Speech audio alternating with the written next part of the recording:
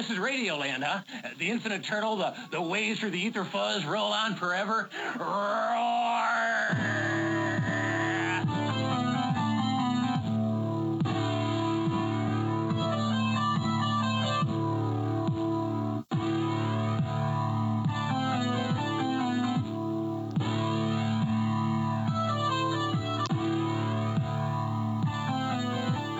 This is Death by DVD. I am your host, Alexander Nash, and with me, as always, is my co-host, Hank.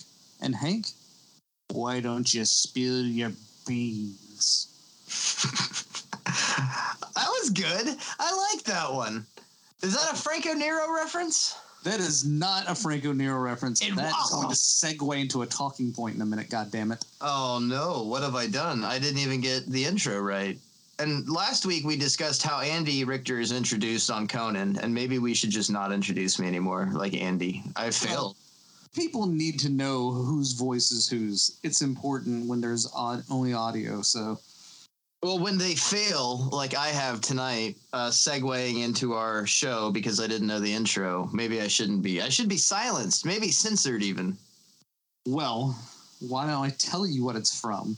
Because it's from the trailer of The Lighthouse, Hank. Willem Dafoe, it says it 2 or 3 times to Robert Pattinson, why don't you spill your beans?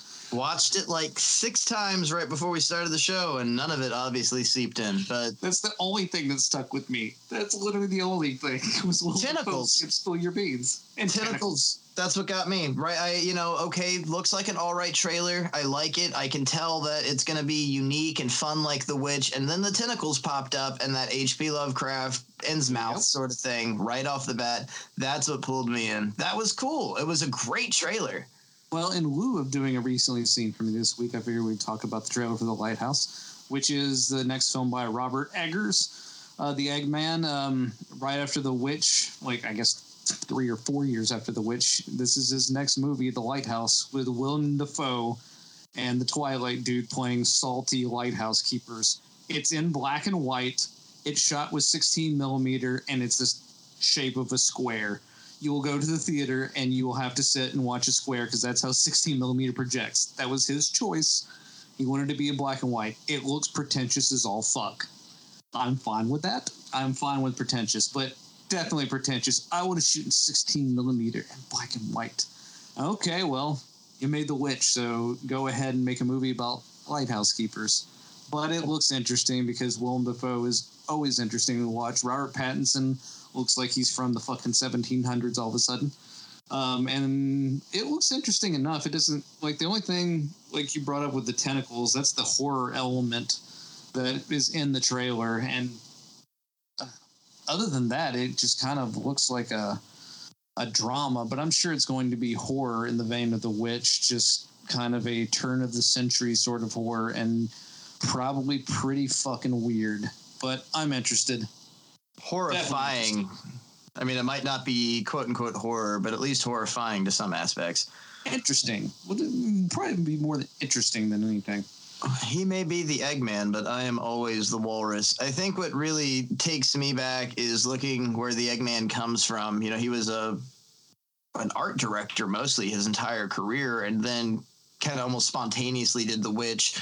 It wasn't expected. It was, I would say, mostly ill-received, and I would say by a great deal of people that are bored very easily. And artistically, it was really beautiful, and I think that itself is almost a saving grace. It looked completely different than anything else that was released that year. It felt different than anything else that year. So whatever he brought to the table with The Witch, I think, in a sophomoric film, not getting in a slump, I think he's really going to pound it out. I mean, it looks great. It looks really fun.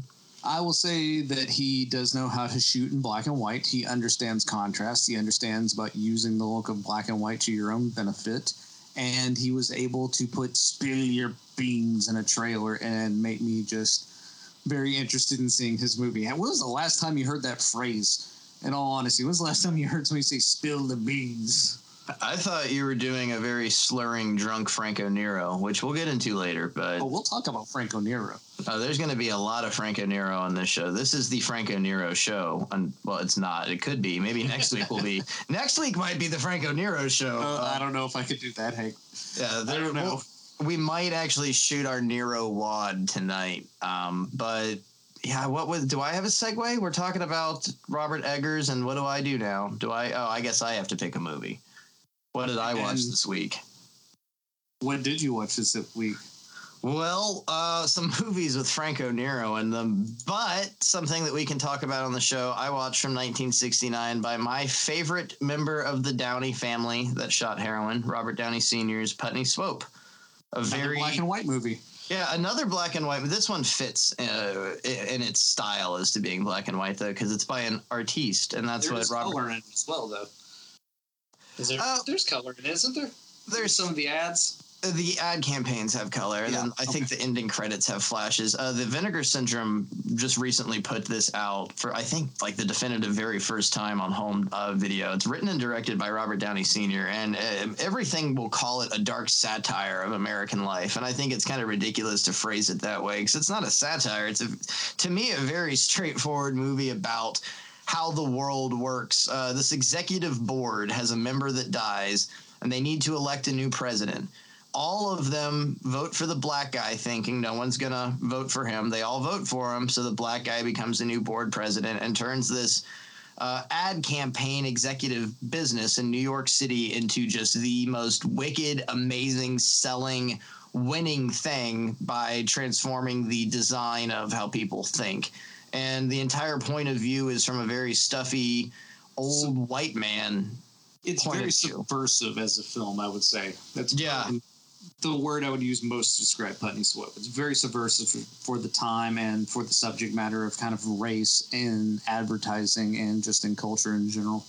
And it's not like a Howard Stern fart man kind of thing. There are a lot of in-your-face, darker, more lewd jokes and a lot of more lewd humor. You have a stuffy white guy directing this picture about brothers, and you have to look at it from that perspective of the stuffy white guy infiltrating the stuffy white guy world. And that was sort of Robert Downey Sr.'s point in making this movie, is allowing people to see things from a different perspective, or viewing race even from a different perspective. And this is way before like affirmative action had become a progressive part of our culture. So being a different color, being from a different country, something that really doesn't matter, would hold people back and wouldn't let them obtain the same things as a white person. And in an era that you couldn't even talk about that, yet alone say the words affirmative action, a movie like Putney Swope really drove the idea that everyone deserves an equal right forward, and they do.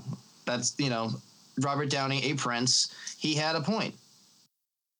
Did you catch the Boogie Nights reference in the film? No. Well, it's actually Boogie Nights as a Putney Swope reference. That's what I was going to say. Now you've thrown me off, because I'm pretty sure one movie came out after the other. But well, remember when the businessmen come in and you have the Asian guy who's throwing firecrackers over his shoulder? Oh, yeah. That's what inspired the scene in Boogie Nights of the Asian, teenager in his tidy whities throwing firecrackers around Albert Molina's house. There are some explicitly hysterical scenes in Putney Swope that themselves just deserve credit of masterful directing by Robert Downey. That, there's a scene at the beginning of the movie where somebody dies on a director's board table, and another character just keeps yelling, try this repeatedly like a broken record, and it just is so uncomfortable and so bizarre that you can't help but become enchanted by what's going on. And another really neat thing is that most of the dialogue is recorded normally, but the lead characters was dubbed in just to have this almost it's like a Beatles record, a weird backwash playing fucking behind the guy talking the entire time, and it's off-putting. It's like an Italian movie that's been poorly dubbed, and it just makes you pay attention more to what's going on. It's Arnold Johnson in the lead there. Arnold Johnson. Old Arnie J. It's been 15 years since I watched Putney Swope, so it's been a good long while. So I'm not going to get too in-depth into Putney Swope right now, because I don't want to misquote anything from the film. As we been a long time. You start the show off directly talking about The Lighthouse, and all I did was look up at my shelf and saw Putney Swope. Well, that's kind of interesting, because both the movies we talked about were black and white weird art films, because that's apparently the direction this show is going now, is just we're arty farty motherfuckers. That's who we are. And a little boner bit jokes. We might redeem ourselves with the audience with some goofy shit, though. And it's kind of funny. We didn't intentionally mean to do a show on Shark Week, but it's Shark Week. We're doing a shark show. None of this was planned together. Like, nobody took time to look at TV schedules. This just happened. And I just want to emphasize how lazy we are. And then halfway through doing the show, we realized, well, fuck, it's the exact same show we did last week, because we're going to talk about Joe Dante and Roger Corman and Steven Spielberg. And pretty much the exact same stuff, but this time, instead of small rubber monsters, it's fish. Very similar, though. It's pretty similar. But, I mean, I guess we're continuing to talk about trends in filmmaking, especially in the 70s and 80s, about how movies could start a trend and then people would just run with it and do different things. I guess we'll just get into it right now, because when Jaws came out in 1975, it pretty much coined the term blockbuster, a movie that everyone saw. It pretty much started the summer movie scene back in the day.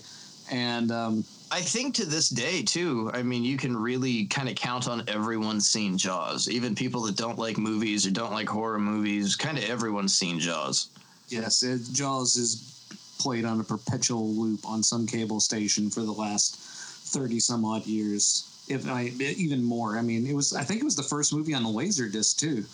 There's another little bit of history for you. The first commercially available Laserdisc was fucking Jaws, and Jaws really changed a lot. It changed the film industry. It made people greedier because they saw they could really juice the audience for as much money as possible.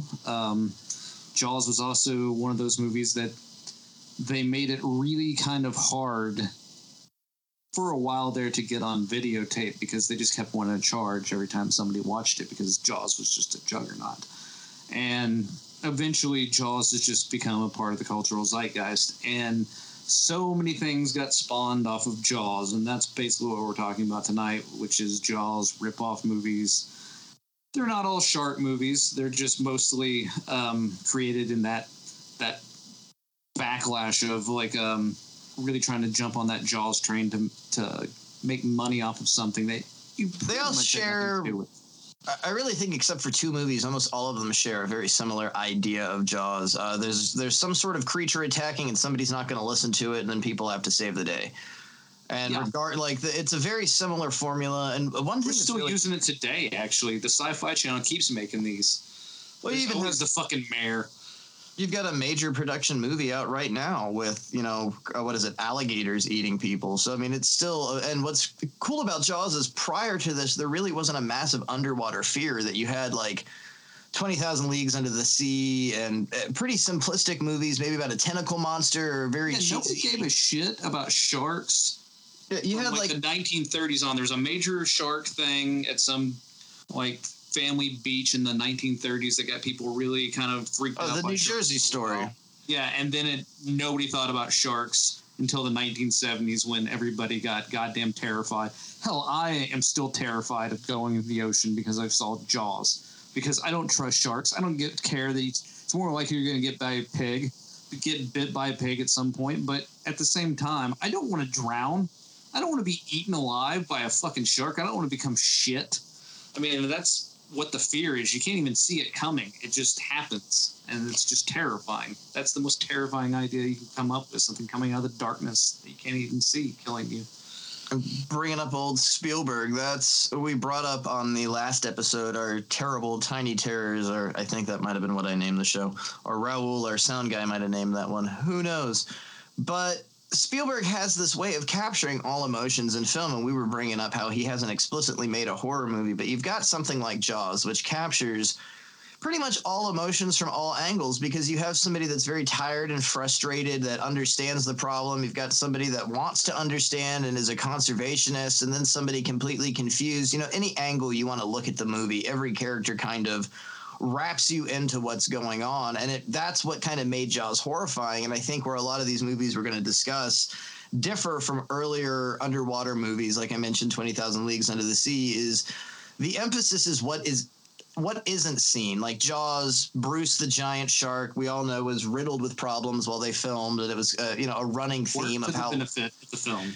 Yeah, because the less we actually saw of that shark is what made the ocean terrifying, and that's what really helps motivate you with this movie is just the vast unknown nature of where this thing could be, when it's going to pop up.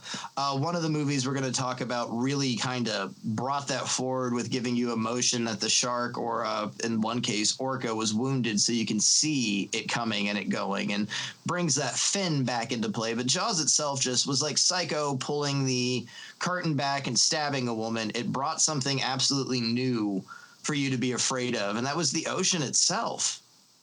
Oh yeah, I mean, throughout the 60s and 70s, things were very much created, like fears were created, because you had something like Psycho, which created kind of the fear of the normal guy who turns out to be a killer. You have Night of the Living Dead creating the zombie genre. You have Jaws creating the killer.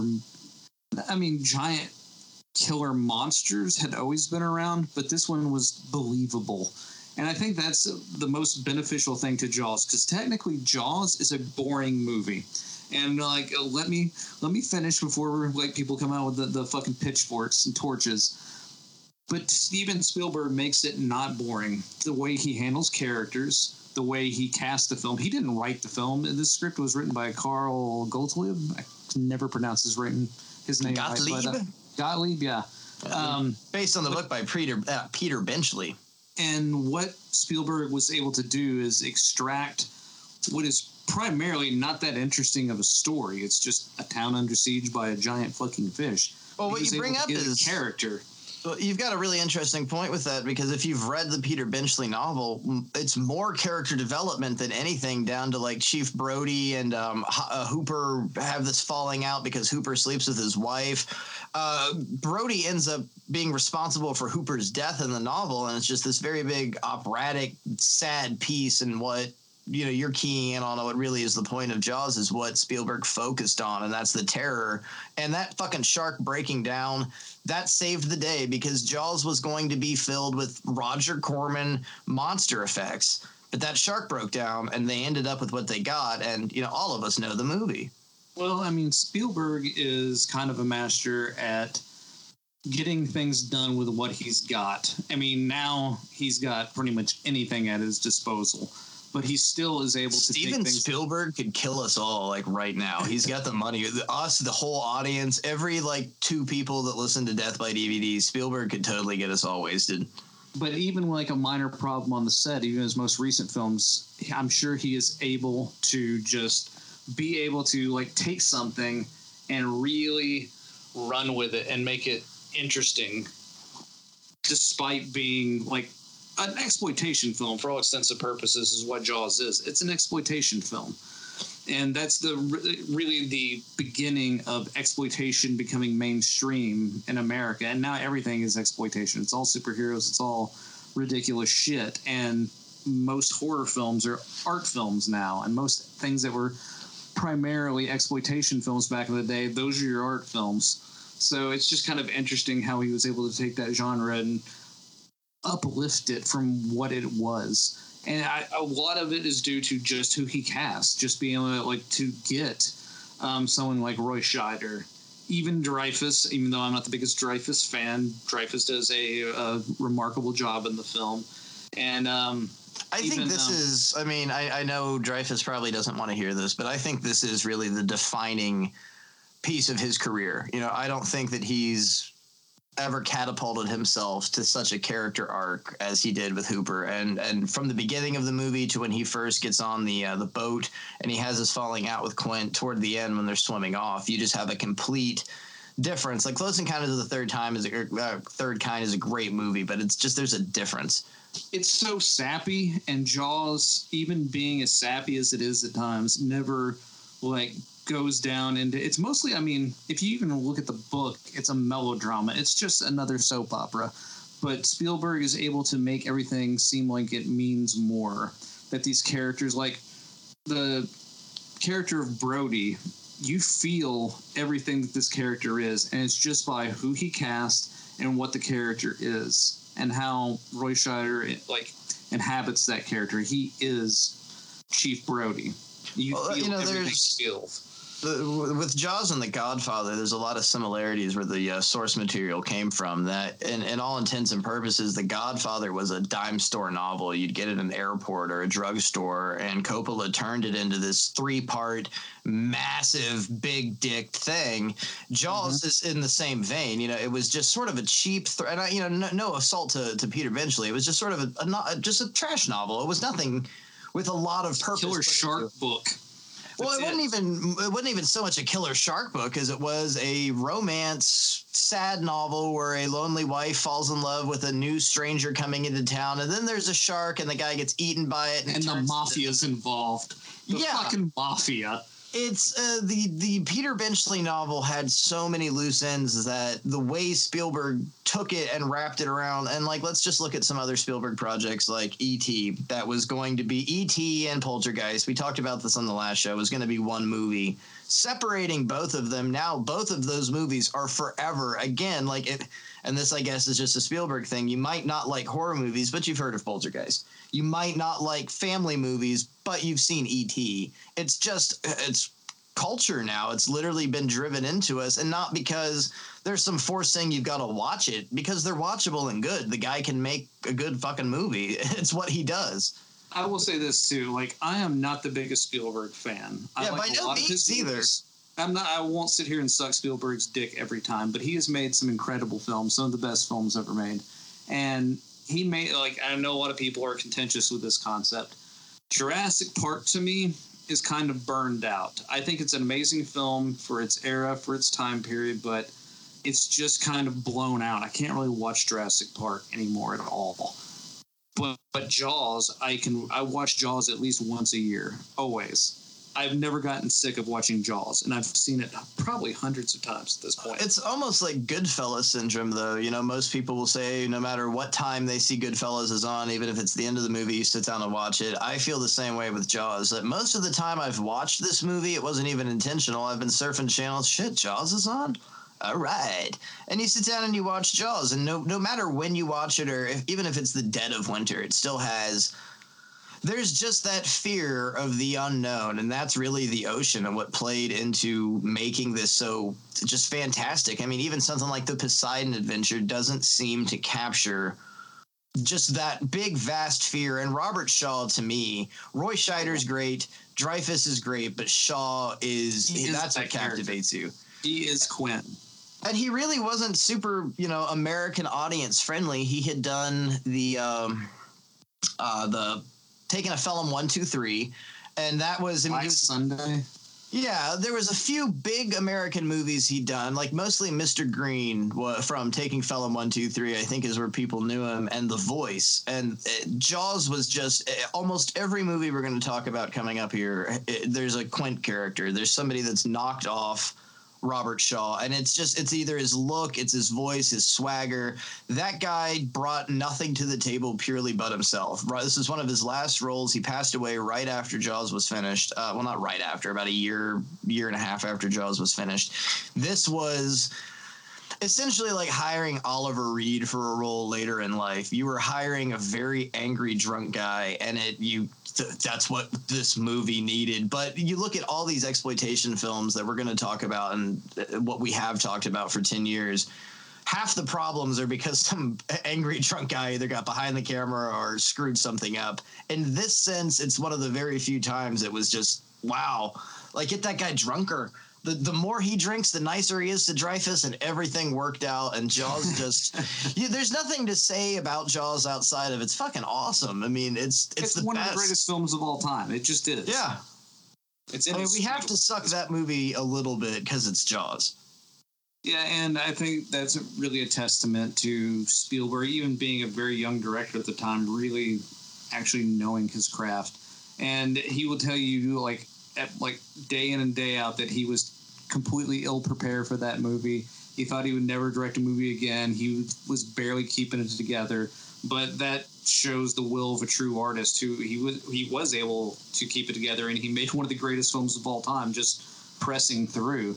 And that's the thing about Spielberg, is he never has to make another movie again, ever. Yeah, he's not had thought of as one of the greatest. He wouldn't even had to have made Indiana Jones, any of that shit. Yeah, no, he would have still been one of the greatest filmmakers of all time, just over like 3 or 4 movies. Well, that segues us into something where you wanted to go in the first place, too. Just the determination of getting a movie made is the Joe Dante and Roger Corman school going into Piranha. That this is the, first capitalizing major. We're going to knock off Jaws. This is the Jaws ripoff, I would say. This is the most famous Jaws ripoff film that ever was made. Well, and this, I think, too, is the biggest one where the whole cast, crew, everyone involved will straight up say, oh, yeah, we were definitely trying to rip off Jaws. Like, that was the point. We just made the creatures tiny so we didn't get sued. We changed it around, but we were knocking off Jaws. And this is a movie that probably should have never gotten made. Everyone that went forward to do it either didn't want to be a part of it or didn't want to do it. Joe Dante didn't really want to be a part of it. Yeah, Joe had no want to do this, and by the time it was being shot, it was one of those things of like, well, they're going to put my fucking name on it, so it better look okay. And he just, he was a Roger Corman guy. We'll get into Piranha too, like Jim Cameron, Roger Corman guy. What you have to look at when it comes from the Roger Corman school and these guys that came from it, who are almost all massive.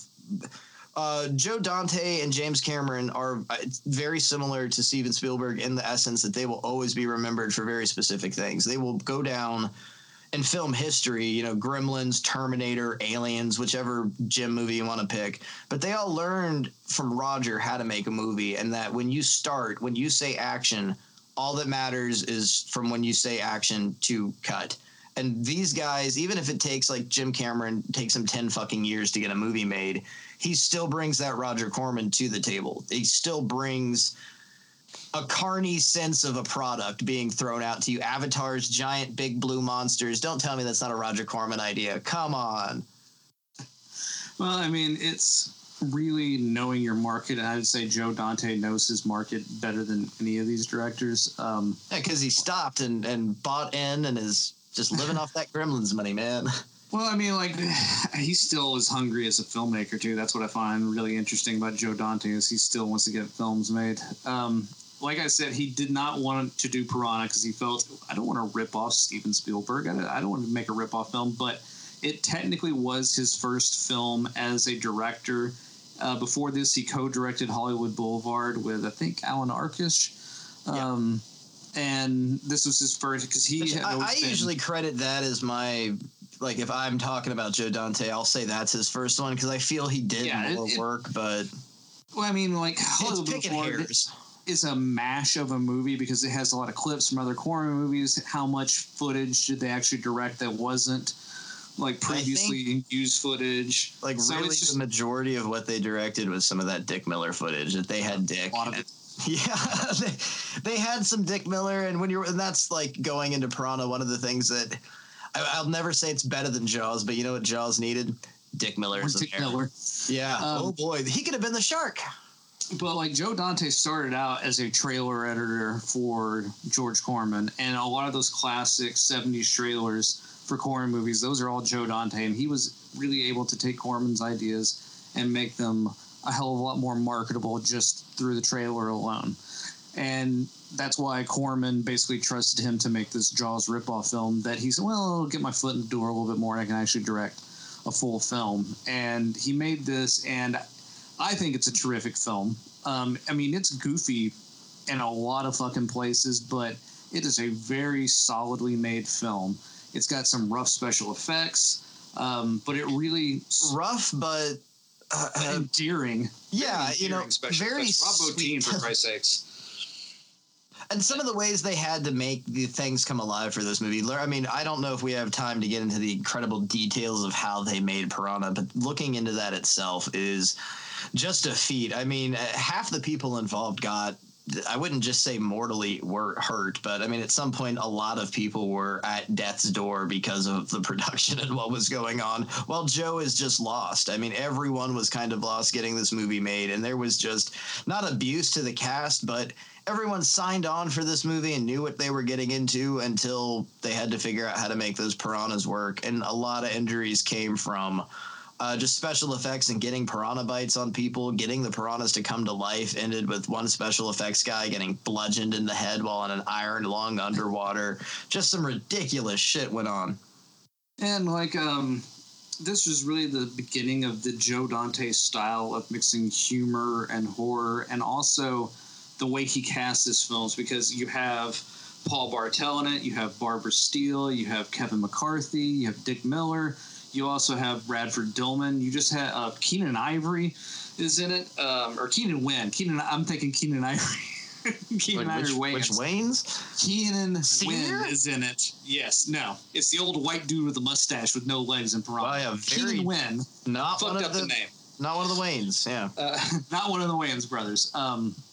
Same first name though, and he was able to get a lot of these basically fledgling stars all together and making this very terrific, very tongue firmly planted in cheek film. I mean, it's poking out the side of your cheek. It's so like daring you not to laugh at it the entire time, but also keeping the horror element involved in it. Because I don't know about you, but to me, when Belinda Blasky at the end, when she's getting pulled, she's the counselor that's helping the little girl, and she's the one that ultimately gets pulled down at the camp. That always makes me really sad. They played that very, it's Pino Donaggio did the score, a very strong Pino Donaggio score hit right there when she's getting pulled away, and it's just kind of a sad scene. So he's able to do emotion in the middle of all this craziness and goofiness and horror, which for all extents and purposes should have just been some trash that they put out and was never remembered. But Piranha will be remembered forever and ever, because it is like, it takes the idea of Jaws, makes it a hell of a lot cheaper to produce, but still keeps all the integrity in Jaws alive. Steven Spielberg loves this movie as well. He loved it after he saw it. He thought it was great. That's how Joe Dante got hired for fucking Gremlins, for Christ's sakes, because Spielberg loved Piranha. I don't think he loved a lot of these other movies on our list, but Piranha, it's just a good movie. I mean, overall, it's just a kind of a terrific film. It shows a lot of heart in filmmaking. What's something that we were missing now is people say they want to make a movie, and I've always wanted to make a movie, but do you have the heart for it? Do you understand filmmaking? And Joe Dante understands filmmaking, and that's why Piranha works so well.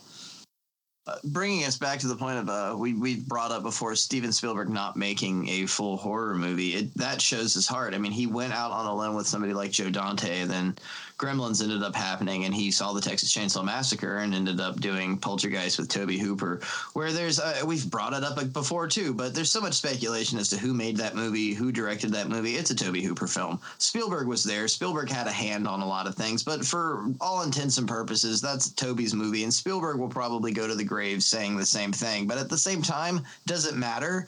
It's still the product. I would say Tobe directed the film overall, like he set up the camera and did the shots, but since Steven Spielberg was so heavily involved in it through casting, through like special effect, through all these different departments, it's someone else making a Steven Spielberg film, because he couldn't do it himself. DGA rules wouldn't allow him to make this and E.T. at the same time. I almost think that's how he has to operate, though. I mean, if he had to make a horror movie now, he did that, Super 8, or I'm probably that was J.J. Abrams. But wasn't that a Spielberg-produced big thing? I mean, no, so it was just J.J. Abrams. So it was just one of those things that reeked so much of Steven Spielberg, you couldn't help it. And again, that Abrams was just making a Spielberg film. That was his whole goal, is I just want to make a Spielberg movie, so that's what he did. Well, that's a lot of touch, not so much with Piranha, but some of the other movies that we have on the list, like The Last Shark. A massive Spielberg feeling movie, and so you've got a Jaws knockoff, things that operate with like the Chief Brody character or Quint character, or specifically are about sharks. Then you just have yourself a Spielberg knockoff where they've tried to take that same budgeted thing, and like The Last Shark, that movie tried to look at the fucking cast. That movie tried to be a Spielberg movie just by hiring, massive A-name people. Well, at the time, a lot of that's Italy too. People. That's just how Italy did shit too. So I mean, look, you've got Vic Morrow. Who else is in the movie? James Franciscus. That's a off-colored one. That's the lead. I'm trying to. John Huston is the big one. That's the big dick. Tentacles. Where am I getting mixed up? I thought he was in Last Shark. No, John Huston's in Tentacles. So who's the big bearded guy in Last Shark? Not John Huston. I don't think he's anybody, Hank. There's no big bearded guy in The Last Shark? No, there's a big bearded guy in Tentacles. You are mixing. Well, that's John. Well, there's okay. So wait, what John about Huston is in Tentacles? Yes. Is there a big bearded guy in Barracuda? No. This is what I've done my whole week. I've watched big bearded guys in Jaws, and I'm just lost. I don't remember who's in. I remember some people in Barracuda, but no. Well, my lead into this movie, I'm just gonna have to cut and put in front of the Tentacle lead because I was gonna go into 1977's Tentacle, which had John Huston in it, not a massive cast. But Vic Morrow is in The Last Shark. He's not in Tentacle. If he was in both of them, it would be even better. But yeah, you said James Francois, and I was like, oh no, where are we? This is the wrong movie. Welcome to. I'm not gonna edit any of this. We're just gonna. I would not dream of you editing any of this. No, this all has to stay in. People need to know what my life is like sometimes, and this is a good representation of what my life is like. But what's unfortunate is so many people aren't going to know the difference when we get from here to Tentacles, and we bring this all back up again to remind everyone John Francois is not in Tentacles or in The Last Shark. It's James Francois. No, it's James Franciscus. I thought there was an M. No. I thought I don't have a lead. I just thought there was an M. There's multiple errors riddled James all over. Franciscus from Planet or Beneath the Planet of the Apes. Several other productions. That helps so much more. Mm-hmm. Yes, now I see the clear picture in the monkey costume. I think Hank had himself a Dario Argento week and has just gotten everything mixed up. Well, the worst part is 90% of what I spent this week watching didn't even end up on the show. Like, great. Yeah, I got into, the Piranha remake from '95. Don't know why I spent so much time watching that. Which it's a shot-for-shot remake of Piranha down to the effect. William Katt. And Mila Kunis, I believe, in her debut role, the very first time we see Jackie. One of her early roles, at least. Yeah, it's also in Santa with Muscles with Hulk Hogan. What makes, I think, the fun of Death by DVD is not knowing where Vic Morrow fits in. He is in The Last Shark. He's in The Last Shark. He plays Quint in The Last Shark.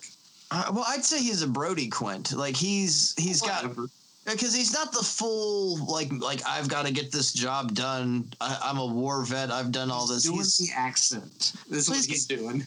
Which is weird for Vic Morrow. I mean, he could have just been Vic Morrow. Get your shark. So are we going to go into The Last Shark, or are we just going to go into The Last Shark? I mean, that came a little bit later, which is weird for a Jaws ripoff. The one that's the most ripoff of Jaws is the one that came in like 1980. But I think a lot of that has to do with I think The Last Shark's success of Jaws 2. I think it was more of a Jaws 2 ripoff than a Jaws 1 ripoff. The Last Shark is one of the only ones that was, I think, majorly sued and given a cease and desist. Because this was pulled pretty much just Jaws again.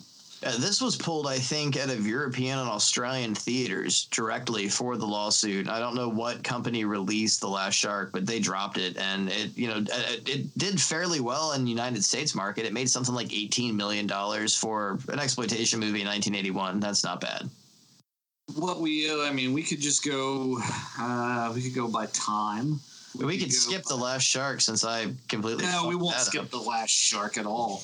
What we can do is we can go into one of the lesser kind of Jaws ripoffs from a man who swears that Jaws had no sway over his decision making of making this film, but I beg to differ. Sharks were popular. You made a shark movie.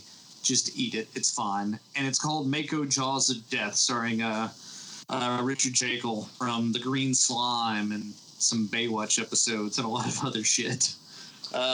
Not Henry Silva. It's strongly not Henry Silva, who was originally the whole role was supposedly written for Henry Silva. So I don't know. It works so much better, actually.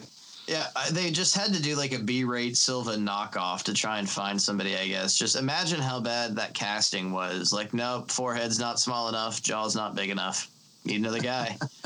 Can you Richard Jekyll, who can looks you like squint he's about more? 5'4". This movie is interesting. Hank brought it up after he watched it. It's like, this is fucking Stanley.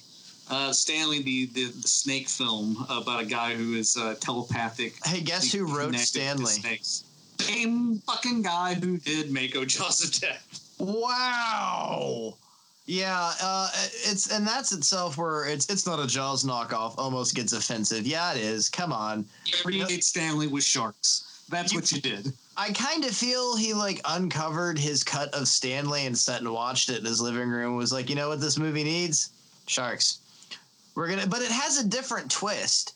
The Vietnam vet isn't disgruntled. He was saved by sharks, and that's why he has an affinity to saving sharks. And he's psychic with them, unlike. Wait, it's the but same. Only with his medallion. That's when he's psychic with the sharks. He wears his special shark god medallion. He can communicate with the Makos. Makos only, though. And that's where the argument it's not a Jaws knockoff comes from. He's psychic. No one's psychic in Jaws. It's a completely different movie. And I gotta hand it, though, like, it's beautifully shot for a movie that just was accidental to really happen. I mean, obviously, I'll argue that it's not fighting off the flames of Jaws. Let's say it's an original movie. Let's say this was a completely original idea and somebody went out there with no previous knowledge of Steven Spielberg and Jaws. It's kind of good. I mean, it's sad. It's not as sad as Stanley. Good. Yeah, Hank gives it 1 star. Kind of good. Here's my with Stanley. I had some problems with Stanley watching it because it's this very conservationist film about snakes, and you shouldn't be mean to snakes, and blah blah blah blah blah. And throughout the film, they kill so many fucking snakes. They are rough as shit with the snakes, and you can tell they are not dead snakes. They take live snakes and just throw them up against walls and fucking kill them mercilessly throughout the film. It's just like, Jesus Christ. So this is a little bit more PETA-friendly version of Stanley, actually. Well, you go back and you look at the making of, and you read about the making of Stanley. It was under the guise that they didn't know that they felt pain, which is somewhat a ridiculous. Oh, come on! It's a living creature. You shouldn't have thrown anything at a wall, and there were certainly laws at the time, forbaying things like that for a massively made movie. But of course, Stanley wasn't massively made. There were there's incidents in Mako where obviously people weren't caring about what was going on. A lot of the sharks were living and were told to actors, the shark's dead. And they would throw a living shark that had its teeth removed. Why did it have its teeth removed? What's going on there? There's a lot of unique underwater shots. It's a beautifully made independent movie. It's a little bit better than I can't even Barracuda has some really interesting underwater shots, but none of them Piranha. A lot of the underwater shots are mostly from the piranha attacking, or there's the scene where the piranha's eating the raft, and you can tell that there's just these little rubber creatures popping up under the raft. You've got somebody swimming with a shark, or multiple sharks in some sequences, but somebody's still it's just got its own unique touch to it because it's a real living creature, but that still is iffy. What happened?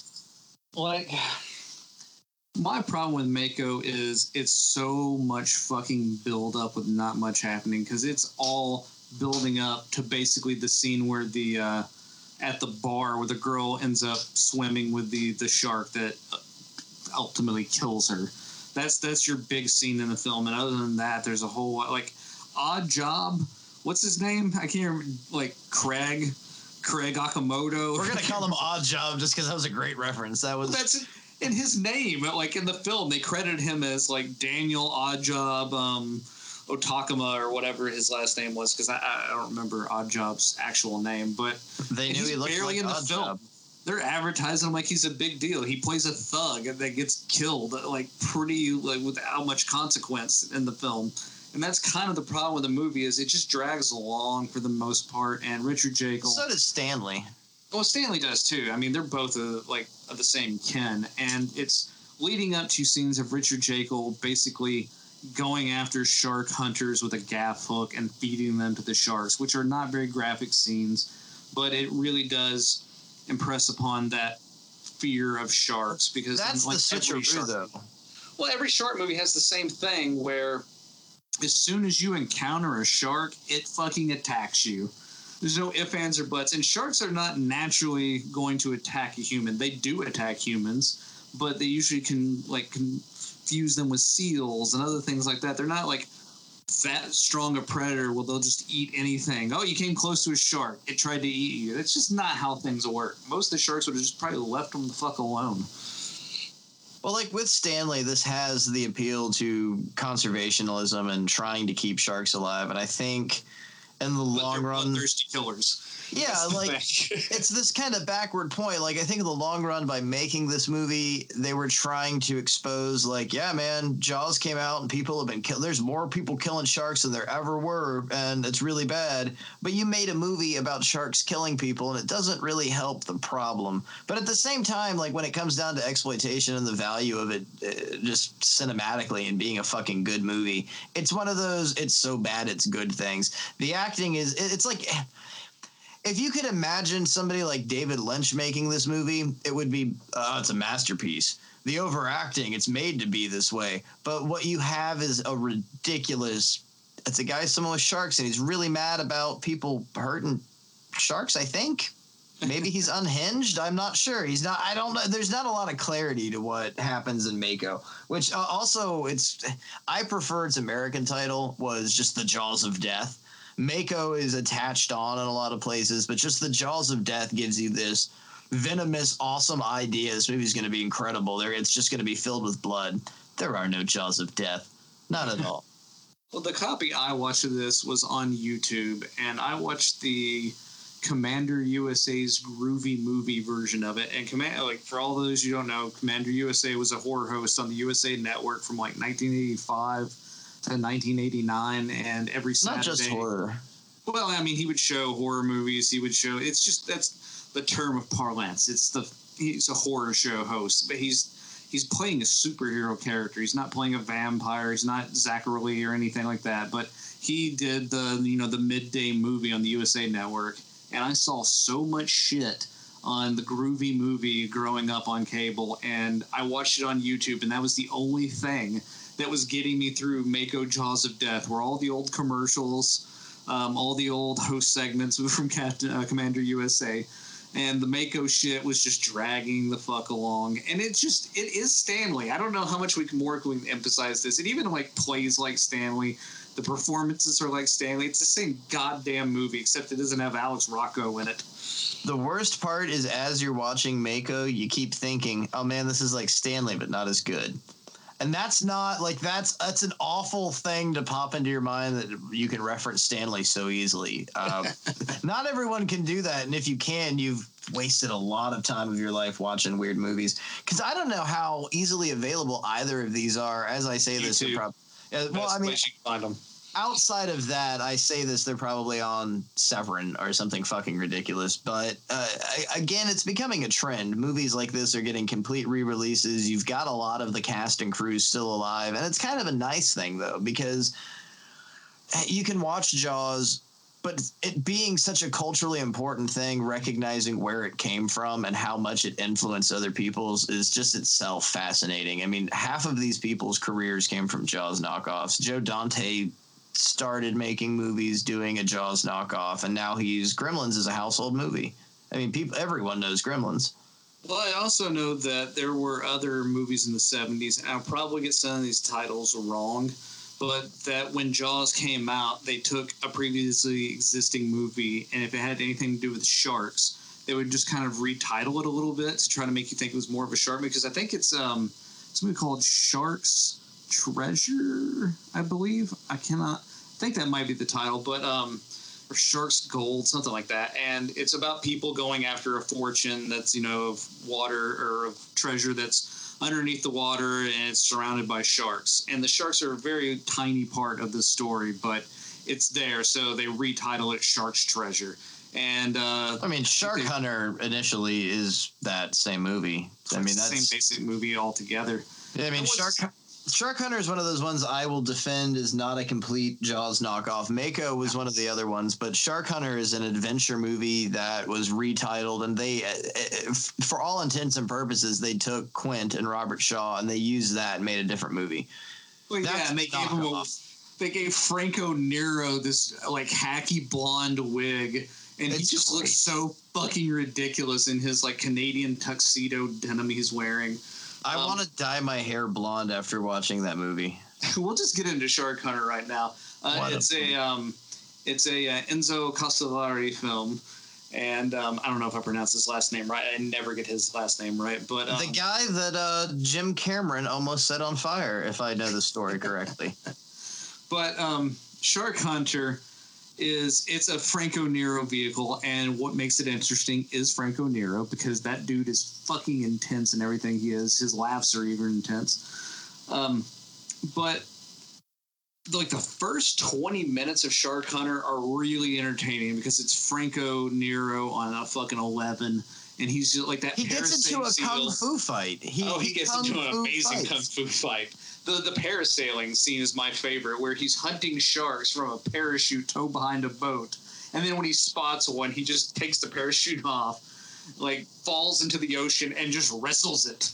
He just wrestles sharks and stabs them with knives. That's the opening scene of the movie. Is he's sitting on this overlook and his fishing pole catches something and he runs out to the beach and with his own hands start grappling this shark and pulling it into line, loses it, then gets out onto the boat and just he literally, that's what you are led into the movie believing, like, this guy can wrestle a shark. Okay, but it's Franco Nero, so it's believable.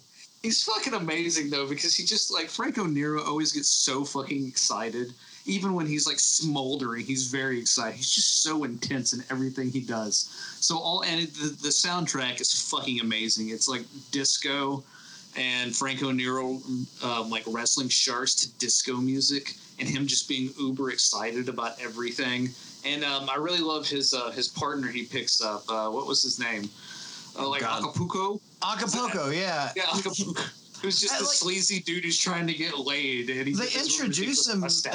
They give him like a full name, and halfway through, after this massive kung fu fight with like 17 people where the gringo wins, he's like, "Oh, you can call me Acapulco." And then they have to do an establishing scene because Franco Nero couldn't hide his accent. "Oh, you're a gringo, eh? But you're not from America." "No, I was born elsewhere." He's an Italian-American. Why do they keep calling him Gringo then? And there's just no point. The whole entire filming of this movie was, hey, let's go see if we can get Franco Nero to wrestle a shark. And they did. Multiple times. Oh, job well done, boys. Job well done. Convince me there was a shooting script, because I'm pretty sure they just gave him a wig and told him to go wrestle a shark. Where this movie gets less interesting for me is it turns out that Franco Nero was in some sort of organization where he was in charge of $100 million, and there's $100 million at the bottom of the ocean. It's surrounded by sharks, and he has a convoluted plan to suck all this money out of the safe into a giant balloon. That's his plan, but we gotta get all the gear down there. And the rest of the movie is him and Acapulco running away from people who are like the leader of the organization wants the money. This mob boss. That's all they call it. Like they just call it the organization. That's it. And like it's them running away back and forth, and the dude from the German guy from Mosquito, the rapist, is in it, and he's always fucking with Franco Nero's lady, and you don't fuck with Franco Nero's lady, so he has to kill him. And which then is we Vanessa get into Redgrave. Amazing 20-minute chase scene of like a car, a Jeep, and then it turns into a foot race with guns. And Franco Nero does not know how to fire a gun. Did you notice how he was holding the handgun in this film? He's a peaceful totally man. Uncomfortable holding a gun. He was just like kind of not even stiffening up his elbows. He was just kind of like lackadaisically holding in the air. He looks weird. But then it goes to a boat race after it's a foot race, and then he's chasing a boat in a seaplane. It's just like it just goes off the fucking rails, and it's just all of a sudden this big long chase movie where the guy eventually gets blown up for killing Franco Nero's lady. But I will say this, justice for Acapulco. There was no reason for Acapulco to die in this film in the last, 5 minutes. It's bullshit. We got so invested the last 90 minutes, we wanted him. And the mustache itself carried it. He was a fun-loving, happy guy. He was a sleazebag, but everybody liked him. Instead of a Jaws knockoff, this reminds me of a Piranha 2 knockoff. Like this doesn't even really fit. What this is a knockoff of. This is like an episode of Riptide knockoff. It has its own original content and this wild fucking story, and what makes it just the most unbelievable is the entire time Franco Nero's not acting. They filmed him on vacation having a good time. He's so happy throughout the entire movie, and it's just off kilter to see. I mean, you can watch a Django movie and then you can watch this. He smiles this entire movie. He's just happy to be there. He was banging Vanessa Redgrave and having a good time. What did you think of the chewing gum gimmick he had? I love the fucking chewing gum thing he kept doing. He kept sticking his chewing gum on one of the baddies' heads after he left. He would just be like, yeah, I just emasculated you, put my chewing gum in your head. I'm out, bitch. Later. Franco Nero. Peace. It's kind of the same thing as the log lady in Twin Peaks. Just, I don't like it. What? She chewed the gum and then put it on the table at the... Oh, okay. There's a gum thing, yeah. That's a weird reference, baby.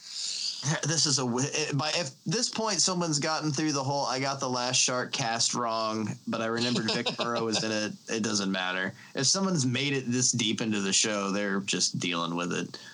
All the weird references. This is probably one of my most I wouldn't say the best movie. We've not gotten to what I think's the best movie on this list yet, but this is one of Italian crap, and I love it.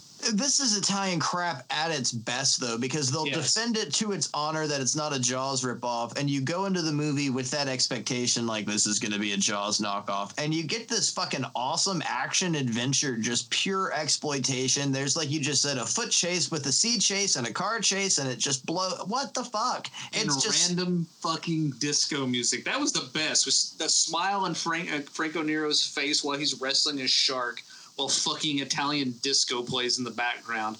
I am rock hard talking about this right now. And it's like House on Dead End Street, like Giovanni Lombardo Radice and David Hess at the beginning of the movie disco music. It's just pure Italian. And this is after, like, American disco had faded out. So again, with these Italian movies, like hardly anybody spoke English. Hardly anyone that wrote the movie spoke English, but they were trying to sell it to an American audience.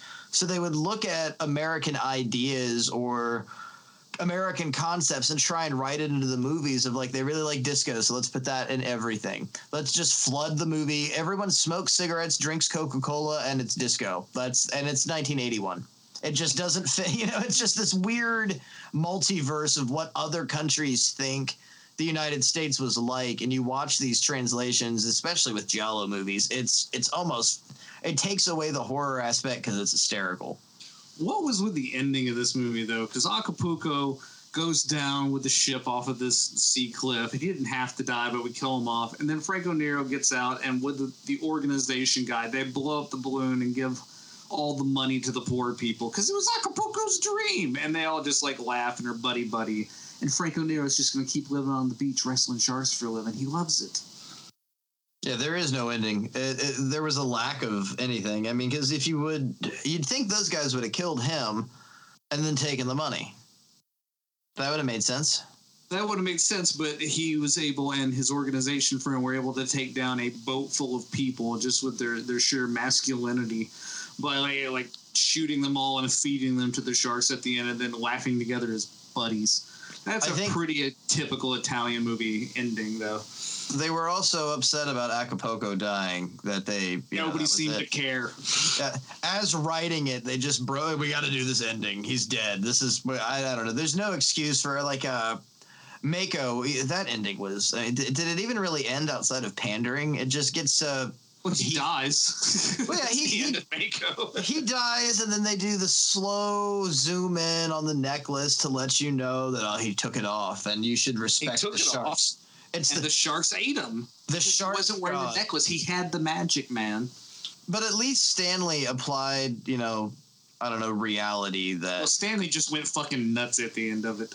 I don't even know what Stanley was about towards the end. Stanley getting toward that movie itself reminds me of like a very unhinged Abel Ferrara or something Roger Watkins could have made in their early career, that it gets very weirdly political and it really applies to this conservationism aspect, and then it gets just grotesquely violent and explicit. It's also like almost a Hicksploitation film all at the same time, and I kind of felt Mako was almost the same thing. It felt more like a Hicksploitation film than it did like a marine life or killer animal on loose on the muck, whatever the fuck you want to call it movie. It was more like just this weird exploitation thing going on.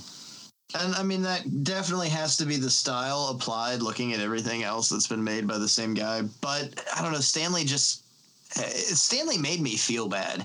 Stanley, talking a lot about Stanley here, son. This is sharks, not snakes. well, that's the problem. The sharks, I don't feel like going out and conserving and saving the sharks after I watch Mako. You kind of make them look like the enemy, but when you're watching Stanley, it makes you kind of feel really bad about it, that there's something missing between the two movies. Yeah, well, that probably has more to do with the slaughtering of snakes on the set of Stanley more than anything. It's just like, God damn, they died for this movie? Oof, that's rough. Yeah, if Henry Silva had been killing all the snakes, it would have been different. But Henry Silva could kill a child and I'd smile. He's just such a funny guy. Like, Shark Hunter is the personification of a cult point system. Because Shark Hunter as a film gets like 1 star, but as an Italian exploitation film, it gets like 5 cult points because it's just kind of amazing for what it is. It's a crap movie, but you end up really enjoying it overall. It does have a lull in the middle, and also, Franco, you might want to destroy your 3-dimensional plans in the fish tank of how you're going to get the money out because the mob is looking. Okay, forget about it. Forget about it. The mob just finds it. What's funny is you look at something like Piranha 2, and you look at how it could have been and what James Cameron took control over, lost control of, and then you look at Shark Hunter, and God, it would have been so better.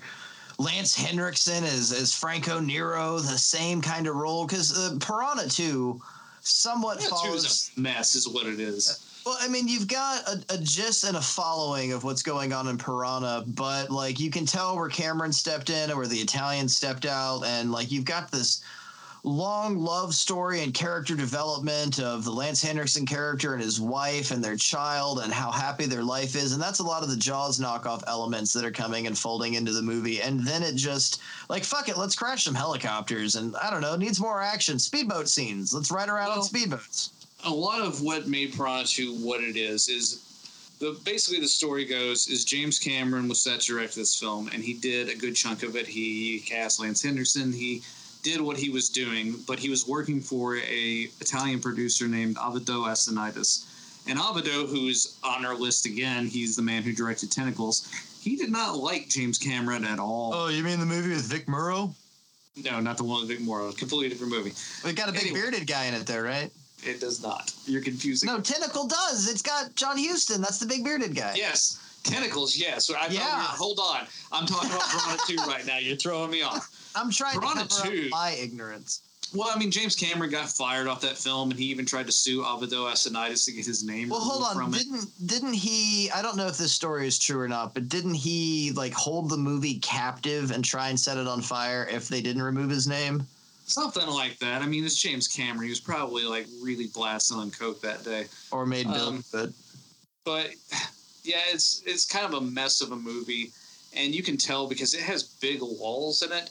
Like, they establish about 15 characters in this movie. 15 different characters with all their different lives, all their different goals in life, and where this movie is going. And in a very detailed fashion, too. Very detailed. And this is what we're focusing on for most of the movie. I mean, there's a few little action scenes here and there of diving and piranhas. It's a big love triangle at first. Oh, yeah. There's a lot of, like, soap opera nonsense going on. And I'm assuming a lot of that is Avido Asinitis.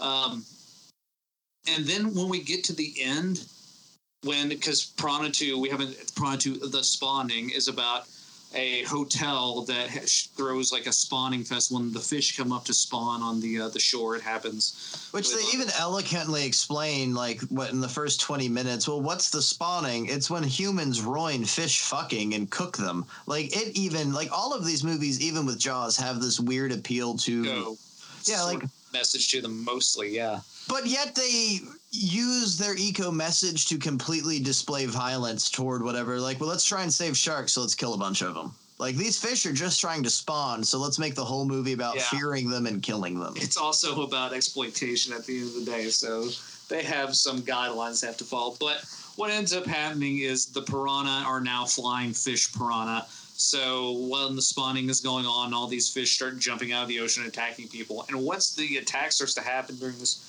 major party on like a Caribbean beach, you cannot tell what the fuck is going on. You can't tell any of the characters. Like, you've been introduced to 15 to 20 characters who all have their own little storyline going on, and we forget about all of that, and people just randomly just die. And that, I would say, that is Piranha 2. Well, I think that is James Cameron. I mean, let's look at Aliens. Let's look at shooting in the dark, no one knowing what's going on, the big shootout scene when they get to the bottom of the hive and Ripley lets everyone know that they can't fire.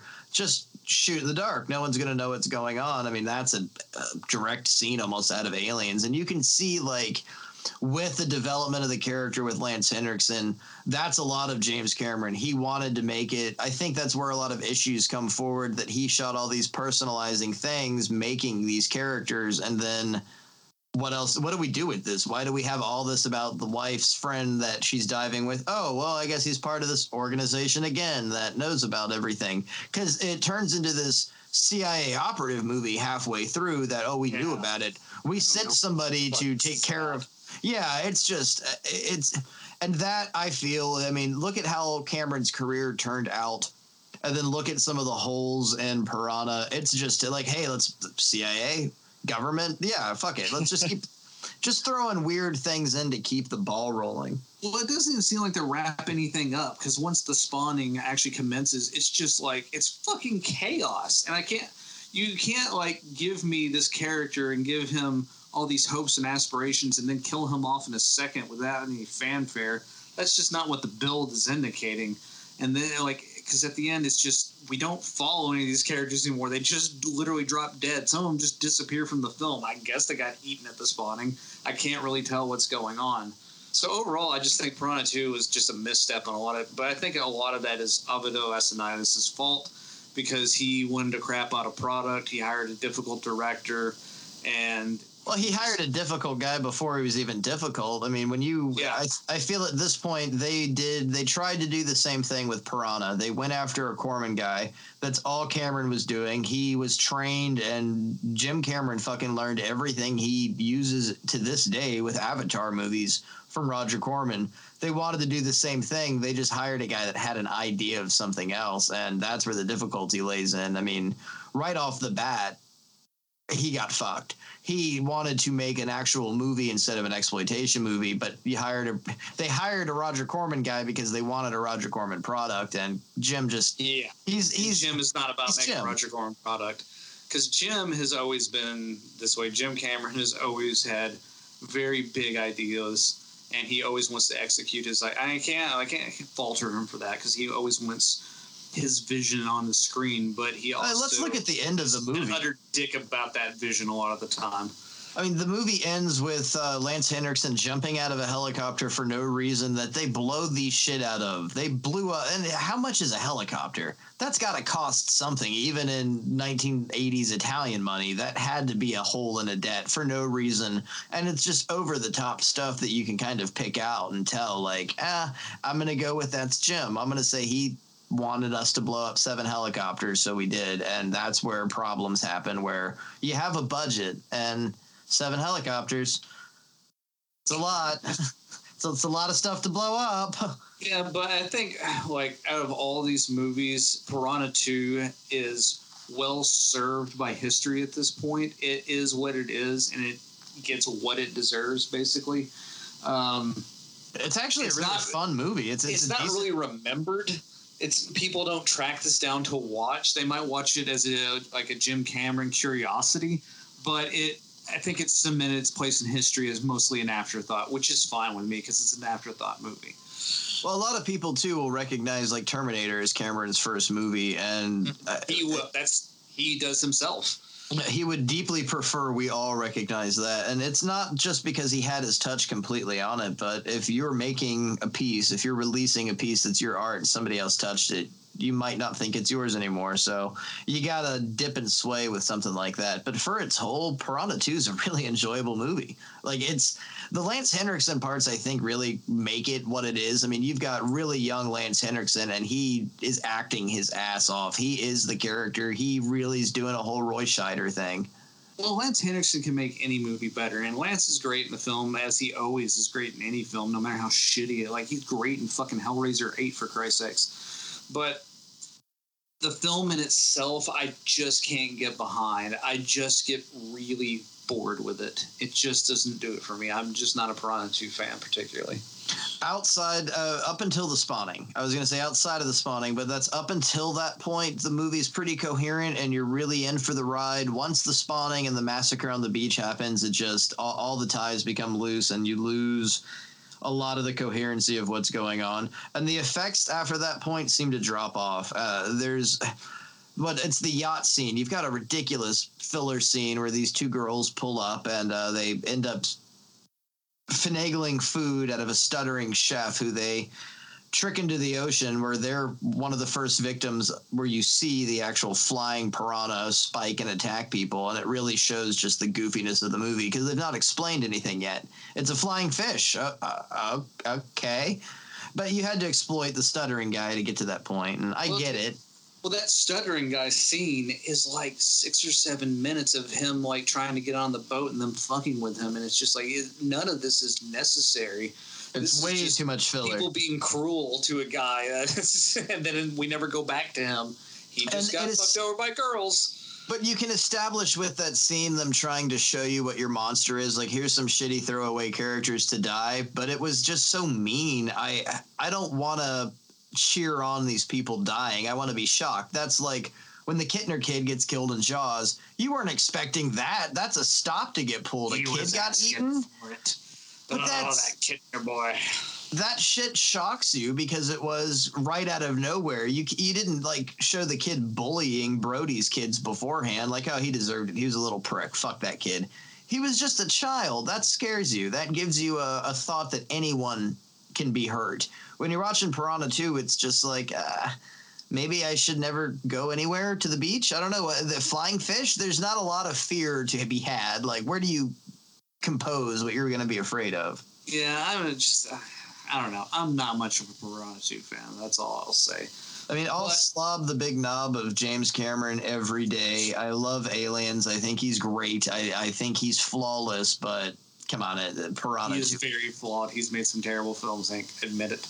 Which is the most flawed Jim Cameron movie? I think Avatar is garbage.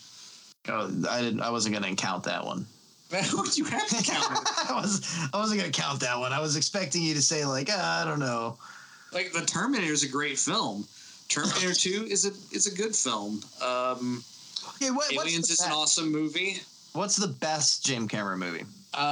Jesus Christ. I have a love for Terminator and Aliens.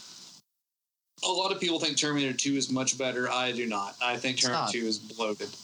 The actual official Terminator 2 page the other day posted an article why Terminator 2 is better, and it makes me wonder if, like, Gale Ann Hurd...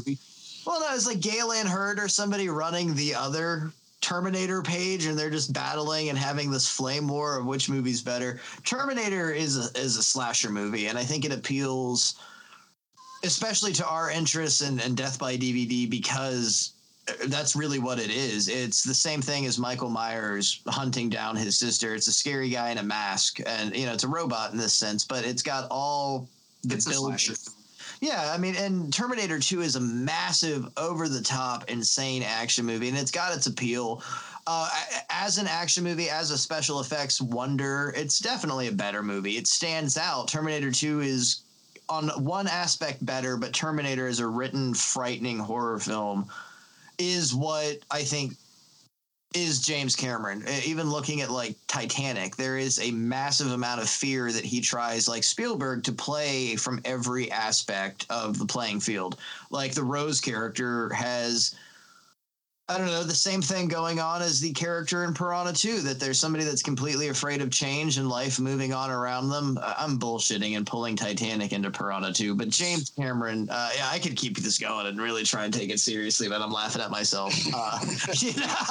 I'm laughing at myself now, but... I don't want to get this heavy into James Cameron personally, but whatever. I think he has got some balls on him, and I just enjoy what he does. I mean, even something as ridiculous as the 3-hour cut of The Abyss. It's great. Like we talked about it last week. It's a great movie. The more that was cut in that movie made it worse.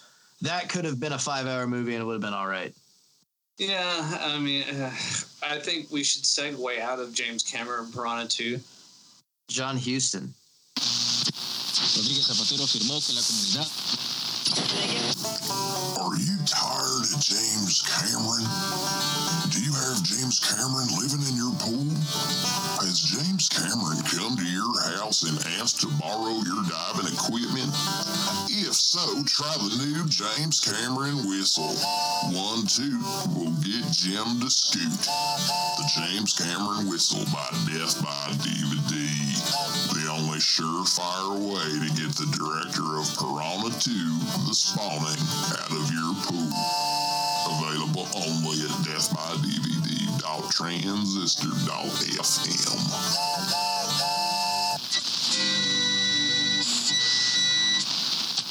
Yeah, John Huston, Shelley Winters. Of course, Bo Hopkins, because he's a classic.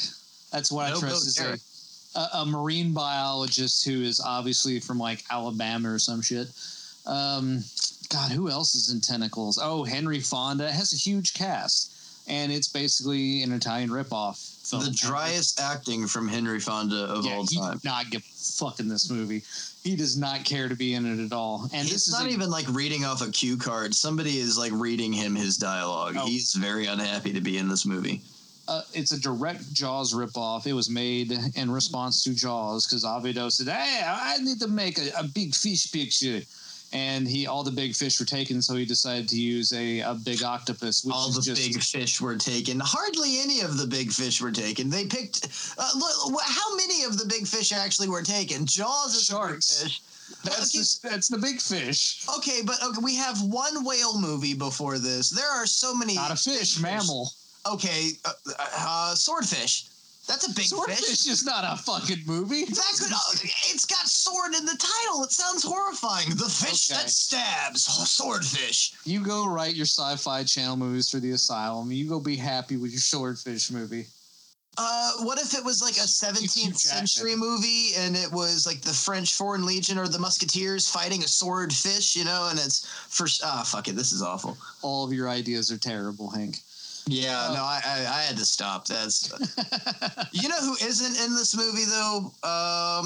John Huston? No, John Huston is in this one. He's the big bearded guy. He's not even that big. He's a skinny fuck. He's tall.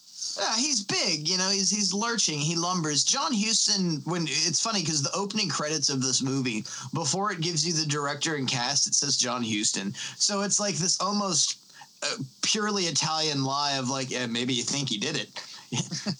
Same guy that did Treasure of the Sierra Madre could have been him. Maybe, who knows? Maybe he's in it. Find out soon. And right off the bat, John Huston is an establishing character. And one of my biggest annoyances with this movie is you get this really great detailed like relationship between John Huston and Shelley Winters, and they're acting off each other. They're great. It's really pleasant to watch. And about 30 minutes after that, they never fucking come back to the movie. They just that's it. There you go.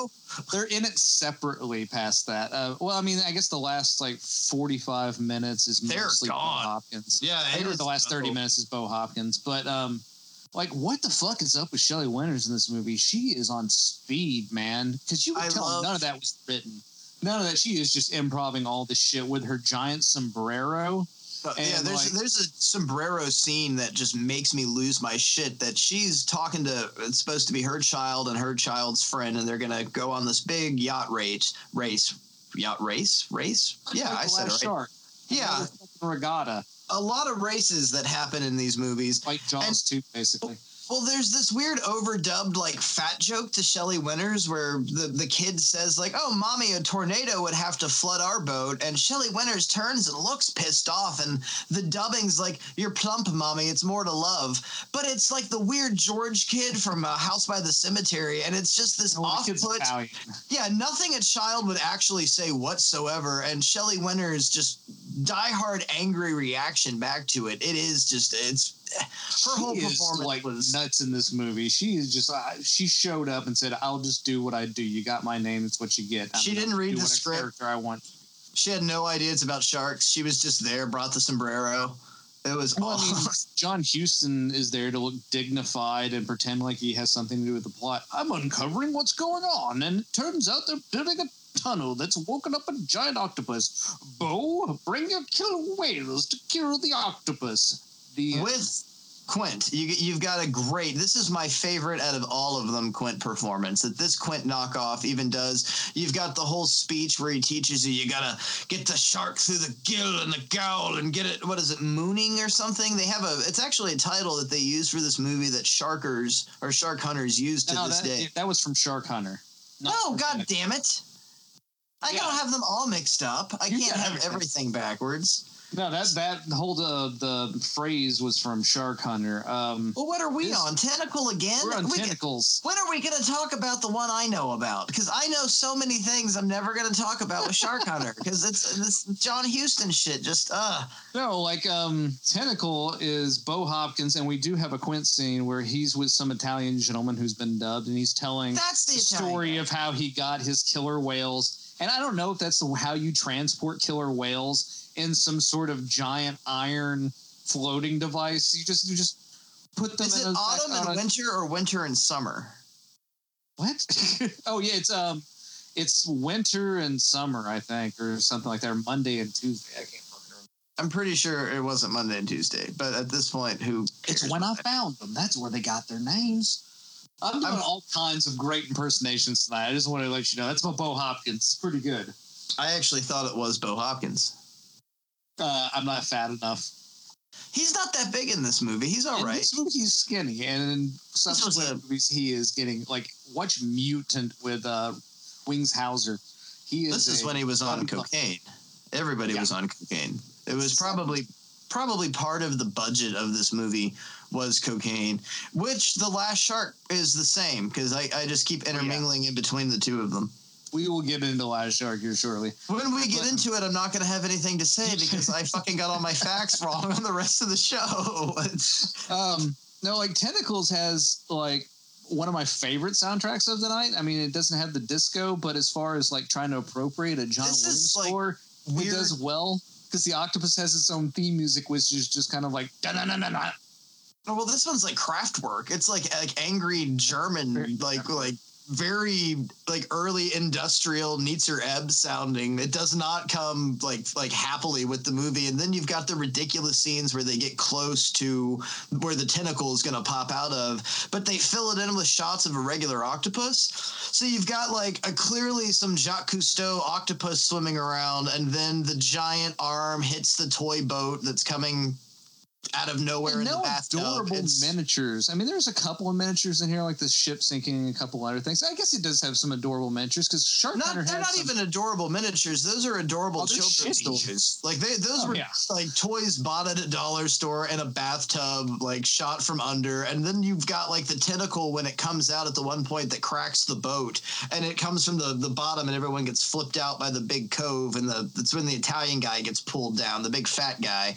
It's just shots of an octopus. It's just swimming around, just a tiny little guy, happy little fella, tiny little guy. Stock footage, not much for special effects, and most of the special effects are just tentacles, rubber tentacles that they have, and they also have this one octopus kind of headpiece that they tow behind a boat. Because during this whole regatta scene where the octopus is killing all these people that are in the sailboat race, it's just octopus don't swim that way. They propel themselves with jets of water. They don't. And how many legs crest do you like think a shark? Because seriously, during that regatta, the octopus head is crested on the surface, and it's just like a fucking speedboat whipping through people. And that's not how an octopus actually works, folks. That's zoologically correct. That scene alone is one of my favorites because it stops with Shelley Winters really upset on the walkie-talkie, and they just start putting in stills of people on the beach while the music is playing, and then it cuts. Odd. Yeah, then found that to be an odd scene. It cuts to the octopus face coming, and then it cuts back to the stills, and it's just this very obviously they didn't have everything they needed to shoot to run with that scene and just slapped it together at last minute. But it's one of those moments too where you're is my fucking DVD player screwed up? What's going on? But the music is playing perfectly. There's still a soundtrack. It's off-putting, but it fits into the whole scheme of what's going on. And then after this point, you lose Shelley Winters, you lose John Huston, you've got Bo and the boat, and then that's the last scene of the movie. You've got the whales coming back and them jumping and the stock footage of the two whales, and it's all happy. And you kind of lose focus that like 37 kids died during that race. Like, yeah, a lot of people died. There was a mass. But everybody in Bo Hopkins' family dies in the movie. His wife's sister. The last scene with John Huston is him like taking off the woman whose son just died, and just like, oh, it's the end. We're going. That's it. And they just cut out all the stars outside of Bo Hopkins. Yeah, and like I find this movie every time I've watched it, and I've seen it maybe 3 times in my life. And every time I get so bored when it just strictly gets into the Bo Hopkins stuff and the killer whales that I can never remember how this movie ends. I remember most of the lead up. I remember Henry Fonda's like 1 or 2 scenes. I remember John Huston doing his news report thing. But when we get into the Jaws ending of we got to go hunt for this thing, I just get so bored and just forget everything that happens. It seems like John Huston really got into this role and like developed something and came up and brought something really great to the table, and no one else was interested in it. Like, all right, we got John Huston, so we'll let him do his old man thing for a little bit and just write it off. That you've got this big, he's been defeated before by the press, and he's a historic newspaper writer, and he's going to break the case, and then you just get rid of the character with... Oh, I'm sorry your son died. Let's go walk off together. And that's what happens. That's the end, off with the lady he's just gone from the movie after that.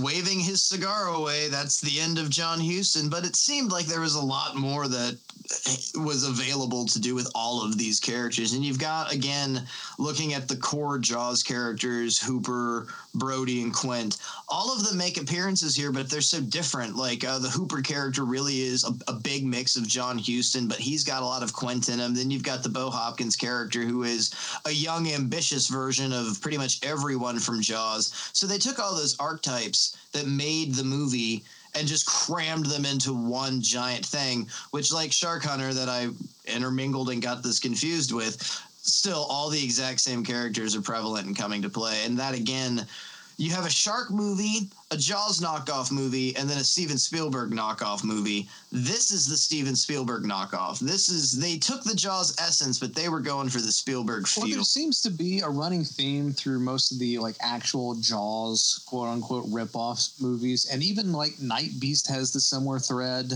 Yeah, that's a really great. That's a really apt similar thread where something is getting ready to happen, an event, and the mayor or the fucking committee has to shut it down. Winter Beast, man, Winter Beast, baby. Deal. Yeah, it's always the town needs something for the tourist race, so we can't just shut everything down to do the right thing and kill the beast.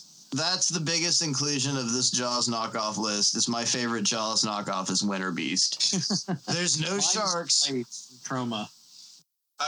Well, out of the list we're doing, we've not gotten to my favorite that I really, really think's a good motion picture, but probably Shark Hunter. Franco Nero is the most. It's just such an off-kilter, weird movie. And then you've got something like what we were just discussing with the cast itself is a lot of the fun of watching this. That you see their names pop up, and you just can't believe all these guys are in this Jaws knockoff movie. I can't believe how high Shelley Winters is right now. That's what I can't believe. And weirdly, I bet John Huston was higher than everyone. He was drunk. Well, that counts. Peter Fonda might have been on some sort of speed. He looks, and there's the last scene with Peter Fonda in it is him finding out about the tunnel and the unorthodox methods that have been used to create this thing. And he's standing below someone, and it's a pool deck, and the guy's walking up the deck, and they finish the dialogue, and whatever the dubbing is way ahead of whatever he actually recorded, and he just turns and slowly looks at the camera, and you can see him reading and just deciding he's not going to say it, and the scene ends. Fonda had more dialogue in his last scene, and you can see him just kind of shake his head nope, you got me, and that's it. But at the same time, this is one of those Jaws knockoffs you could show all of your friends. You could bring everyone over, and everyone's going to have a little bit of fun watching this. What I will give Tentacles over all these movies is this movie had the fucking balls. The first death in the movie is a fucking baby. fucking the octopus steals a baby out of its carriage. The So there you go. What I love is they're at like a Jersey Turnpike intersection, and the mom's got this baby just shuffling it in a fucking cart by the water. Somebody pulls up like 2 lanes over, and she runs across the lane and just leaves the fucking newborn in the cradle, and the tentacles supposedly. Yeah, fuck it, it's fine. I'm gonna go 3 lanes over to traffic, talk, everything's okay. Who cares? Baby's fine. Oh, you didn't count a giant octopus, did you, lady? But the establishing shot that drives that home is just the carriage all broken, floating through the water, just like a bad abortion joke. You know, this is your kid on abortion. And it's just so awful. I think that's a perfect phrase to sum up Tentacles. It's like a bad abortion joke. It's gonna get wet. But speaking of Italian ripoff films, we'll talk about The Last Shark next, or Great White, or whatever other title it's gone. I have nothing. I've spent the whole show. It all? I've got it all. It's got a great. Okay, so this finally we can talk about the Quint knockoff I like, and I don't even remember his name anymore. I've lost it. Vic Morrow. That's who the Quint knockoff is. But you've got the actual Italian guy. I remember the mayor. I don't remember his buddy. I shot the wad. I shot it dirty, and it got wet. It's Vic Morrow. This is obviously, I paid the least attention to this movie probably, but spent more time researching it. Well, this is where Death by DVD really gets fucked, because I'll go through all of this, and like you referenced with the old Argento switcheroo, it's just tentacles and sharks, and now I don't want to take a bath. I'm just afraid. I just get into it, man. Well, the beginning of The Last Shark, and this is the movie that, yes, what is it, Universal Pictures, I guess, did Jaws? They sued the makers of this film to keep it from going public, and this is the one that did not get European and Australian release that I referenced. Eventually, they had to shit can it because of a lawsuit. If you rewind for 17 minutes and then hit play and then hit play here again, it'll all make sense. But this film, it's, I believe, 1980, and it's a direct Jaws ripoff. It's almost the exact same film, and it starts with a guy doing sweet windsurfing tricks with this Italian Blondie knockoff song, which I fucking love. I love this song from the opening credits of this movie, where living off cocaine, blah, blah, blah, blah. I can't remember the exact lyrics of it. What's even better is if you find this movie and you watch it on Amazon Prime, those exact lyrics, and I cherish this, and this might have happened to me last night, it doesn't catch cocaine and it re-references as living on cupcakes and going to Heaven Sky. Just take that as the entire movie, living on cupcakes, going to Heaven Sky, everything. And I brought this up earlier with Italian knockoffs. This movie we have an idea of possibly what might happen somewhere one time in America. So let's just run on that. Everyone smokes, everyone drinks Coke, everyone's deeply into disco. It's just cowboy boots out the ass, very American, but it's a very weird idea of American. Well, I mean, this one even goes so far as James Franciscus's character. He's a book author. You mean Jimmy Francois, as I think I called him earlier? And his name is Peter Benton. And that's just thumbing your fucking nose at Jaws right there. I'm an author named Peter Benton. Still with the big balls to say we did not rip Jaws off. Jaws off. And it uses a lot of stock footage of sharks. It has a lot of stock footage. It's really obsessed with windsurfing as a sport, because this one makes up for its usage of stock footage with awful shark, though. Oh God, the when they do have the full size shark, it looks like it came off the wall of a gift shop. It is like a big plastic. When you remember when you were a kid, and they even I think had this in E.T., the little fish Jaws thing for your fish tanks. That's what it looks like. Yeah, it looks exactly like that little fish hooker. I can't think of what they're called. Fish hooker, dead guy grabber, that thing. But it looks terrible when it crests out of the water. This also has some hilarious scenes of the mayor and the mayor's crony when they come up against the shark, and they're both very obvious mannequins, and that's really kind of a goofball scene. There's a lot of weird miniatures. That's a James Cameron style helicopter crash scene too. Oh, and like the miniature helicopter. It's also fucking cute and adorable. Like it's even better though. I mean, bitten off. It's just it's fucking cute. I'm like, you're selling it down a little bit. This guy gets pulled out of the water on the helicopter, and then the shark. This supposedly I think it's supposed to be a megalodon, but they never reference what it is. But it's a massive, huge shark. Bites the guy's legs off, and then the helicopter pilot pans around, and it's just this tinfoil toy that gets completely crushed and sucked into the water, but it's absolutely mesmerizing. I mean, but you have to even like Jaws. Magic. That's what film magic is, fuckers. Well, like Jaws has the big scene where Quint's getting pulled into the water and his legs are getting bitten off, and like, yeah, you can tell it's obviously not a real shark, but the difference between these two is like plaster of Paris to a Rob Bottin effect, and it's just so much fun in its own right. Like, what is it, Jaws 2, where you can see when Brody shoves the electrical thing in the shark's mouth, the big jaw or whatever, you can tell it's fake by that point. Even that Jaws 2, Jaws 3, Jaws 4 especially are all essentially knockoffs, but you've got something where somebody really like wanted to terrify you and just fucked it all up. Just dropped the ball. This is another Enzo Castellari film, and Enzo, out of all the Italian like exploitation directors of that era, most of his movies are amazingly fun more than anything, because he did a lot of like Mad Max ripoffs and stuff like that. And as shitty as a lot of them are, they're always really fun. And this one is really fun. Like all the goofball mannequins, all the Jaws references. I mean, Vic Morrow is basically playing Quint in this film. He's doing the same stupid accent. They're going to blow up the shark with grenades like in Jaws 3. Let's see what else we're going to do. God, even when they detach the dock in this film is a reference to Jaws. It just happens to have a lot more people on it as the shark's pulling it out into the ocean. Unlike Piranha 2, this and several others all have that very big scene from Jaws 2 where they're exploring a boat and some sort of severed arm or face or leg pops up in front of you. That shows it toward the entrance of the movie. I think one of the first kills in Piranha 2 shows that also, and that is just the genre. I mean, like, to this point, they're now ripping off the Jaws sequels to make a more successful Jaws knockoff because, hey, Jaws 2 made more money than the last Jaws knockoff, so let's just add that in on top of it. But it was all frightening. Like, even if you could do a supercut of Jaws 1 through 4, you would probably have The Last Shark.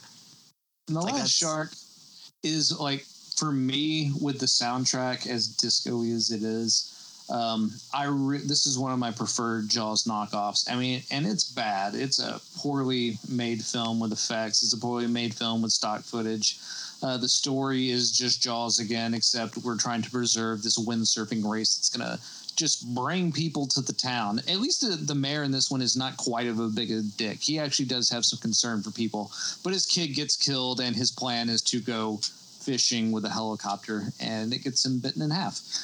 But this movie overall is just, it's a fucking hoot. I love this movie. I listen to the soundtrack on a regular basis because I think it's great. But more than anything, this is a Hank fun movie for me. It's just really, really fun. I would have liked it more if John Huston played a big bearded guy, and 45 minutes ago I didn't get all my trivia and facts wrong. But I would have liked it a lot more. What makes it, I think, the most fun is just the lack of give a shit, that you can tell this is one of those things that was specific. And this is a Roger Corman movie, essentially. This was made to rip off something. All right, Roger Corman is actually a poor reference. This is more like a Full Moon movie. This has a Charles Band kind of feel. Like they went in to knock something off. They were successful at it, but they crammed so much of the content. It's not just a Jaws knockoff. It's a Jaws 1 through 3 knockoff almost. You've just got all of it shoved in together. And Vic Morrow, I mean, this is one of his last performances, really. I mean, he didn't make it too longer after this. He made a few more years. I mean, he was in a lot of Italian stuff. He was in 1990, The Bronx Warriors, around the same time. A couple other films. I can't remember when Twilight Zone was being made. I think 83 or 84. I wanted to say 83, but I've gotten all my facts wrong tonight, so I didn't want to. I'm just guessing. I'm usually close. Sometime in the mid to early 80s between 1980 and 1989. Somewhere in there. Yeah, somewhere in that very short 10-year span. So where are we going now? I guess we'll talk about probably one of the least knockoffs out of all of these movies, which is Barracuda from what says it's the early 80s, but it had to have been shot in 1979 or 78 from my guess. I believe it's 1978 was when this was fully made. We still have not managed to get to my favorite, so I guess that's the last. We're saving that one for last. The good one? My favorite, too. Oh, good. I won't get my facts wrong for that one. Yeah, Barracuda, I'm going to say was 78. I think that's when it was actually put out. Like, Barracuda is rough. It had such a better title. The Lucifer Project. That's because when you watch a more apt title, definitely. Yeah, says when you first are in the opening of the movie, Barracuda, the Lucifer Project, and one is so much more alluring than the other. Barracuda just sounds like a Jaws knockoff, but the Lucifer Project, that's like they were advertising it as was a Jaws knockoff. That's what they thought was their money. If you put something like the Lucifer Project and the Devil's Reign on a disc, I was thinking I was going to get into some super Satan double feature, and one movie's about fish and one has John Travolta melting. You know, you could really mislead epically with a double feature titled The Lucifer Project. Well, I mean, like, the movie was written by Wayne Crawford, who was an actor throughout the 80s. He's now deceased, but he made, you remember the Headhunter movie you watched when you were here? That 80s about the two cops. Yeah, he was in that. He was the main cop in that with a mustache. Jesus Christ. And he's one of those Dick Miller type guys. Though. Yeah, and he wrote the movie Jake Speed, which not many people have seen. But he was like a writer / director / actor for a lot of years in Hollywood. And he wrote this one and he stars in it. And also Bill Kerwin stars in it. And who's Bill Kerwin, you ask? He was the detective in Blood Feast. He was a Herschel Gordon Lewis alumni who was in a ton of H.G. Lewis movies. He's in the trailer for Blood Feast, the guy who's talking to the audience about if you have a heart condition. That's Bill Kerwin. And Bill Kerwin is in this movie. It's one of his old, he lived to the, I think, 1990 actually, but definitely died of cancer because that dude was a heavy fucking chain smoker. It's about nothing, though, because it's kind of a typical Echo horror thing of there's a plant or a cannery or some bullshit that's pumping toxins into the ocean. It's the plant. It's some sort of fucking chemical plant. And Wayne Crawford's trying to figure out why. But also it's making the barracudas in the area, which are not giant, they're just a little bit more like ornery now, and they're attacking people. But there's barely any like killer fish footage in this movie. It has some, but it ends up being so much more about like finding out how to take down this industrial chemical complex. And it quickly verges lanes from an animal attacks movie to this eco-terroristic, we have to look at the future, and to some extent, you could say a liberal pinko kind of thing of let's look at the future and let's look at you're going to make global warming. Go crazy with your chemicals. But at the same time, it goes from you're making the barracudas go crazy with your chemicals to the government is using chemicals to control us, which isn't maybe that far off when you look at things that are put in your water or your toothpaste that have no value to you whatsoever. You know, it's got a point, but it just panders It's so weird, and I think that's mostly of how it's advertised is this killer fish film. It goes so many different lanes. Nothing to do with killer fish at a certain point, and it just becomes about the chemical industry of America and all these different government conspiracy things that are going on. And it has the most bummer ending of all time. It doesn't really happen. Like it turns everybody dies. Yeah, it's a big old shootout, and then it ends, and everyone's dead, and there's no solution to the problem. Yeah, did you think your Jaws ripoff film would end with a shootout between corporate fascists and like a eco fucking commie pinko? And the underemphasis even at that point is the fish. Like, we've totally lost point. Toward the end of the movie, they bring forward reference of like, well, the fish are just starving, but they can't get full just like us. And people are getting cranky because this is the actual point. The government is controlling how much glucose you get, so you get cranky and start acting more erratic, which really our government puts stuff into things that maybe you should look into. That's a completely different point, but I'd say we have too much glucose in our food right now. It's really not a far-fetched idea, but the entire point of this movie is people are going through sugar withdrawals and getting violent. Now fish are eating each other because they what is Eat this? a fucking Snickers. Is this an anti-sugar industry thing? And but it's let's look at the shit they put in toothpaste, the shit they put in water. It has no proof, it has no value that it's good for you, but it's something that our government decides to put into the water and you drink. So when these things were happening and were initially scary to people, which they still should be, and you should look into that, but you had to do something about it, and obviously it was make barracudas eat people for like 5 seconds. Yeah, I don't know. I don't know. I got all excited when I watched this movie for the first time because I thought it was like, okay, I haven't seen like a Jaws ripoff in a long time. This is maybe like 10, 15 years ago. And I watch it, and it's just like, what in the fuck am I watching? Where has this gone? I stopped paying attention for 5 fucking minutes, and what? Huh? And the big fucker is the ending, though. Like, you really feel you looked away too long, and there's this awesome shootout, and it's great. Like, they've spent some time, they've trained the actors with guns, they look professional, and then it ended. Like, what happened? It just ends. Well, where did it go? Everybody's dead. They got shot. The corporation won. And the corporation's the CIA. Like, there's no happy ending. It's Waco. Like, don't obey or die. It's a very bleak movie that somehow is masked as this barracuda fish thing. And it, like, maybe 35 minutes into the movie, you get your last good barracuda kill, and it's all on land. Dry, bitter land. There's no plant.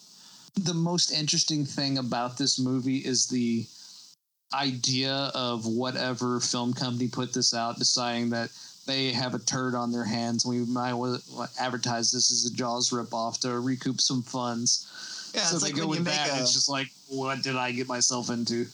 It's like when you make a Hellraiser movie and just throw Lance Henriksen into it, and it wasn't a Hellraiser movie at all, was it? Pinhead wasn't in the script whatsoever. You threw him in at the very end. I can tell. And you've like been in hell the entire time. Did you not notice all the weird things going on? You opened the box on an internet game. It's Neopets. What? No, don't. That's we did many years ago that full Hellraiser expose, and I think that was do it again. Well, yeah, I think that was before like 7 of the new ones came out. So we've got a lot of Doug Bradley and not Doug Bradley to cover. I'm excited though because we're moving into the only movie I probably know anything about, and Ooh, Orca baby, the best. Orca's my favorite on this entire list. Like, I keep saying Shark Hunter is my favorite, and I love Franco Nero. It's over the top. It's so bizarre. But this movie, this fights Jaws not being better, but this is up there with being one hell of a movie. This has an actual point, a meaning. It's fucking sad. Richard Harris is sad. Like, I like the movie overall. I think I give you so little. Like, Richard Harris is sad. Run with that, Nash. But, like, overall with this movie, like, the thing that kind of is just odd to me is the advertisement, and the whole concept is the only animal in the animal kingdom other than man that is capable of revenge is a killer whale. That's kind of a dopey ass concept for a movie. It's killer whales, you know, they quest for revenge when they're wronged. They mate for life, and you kill their mate. Which that would have been.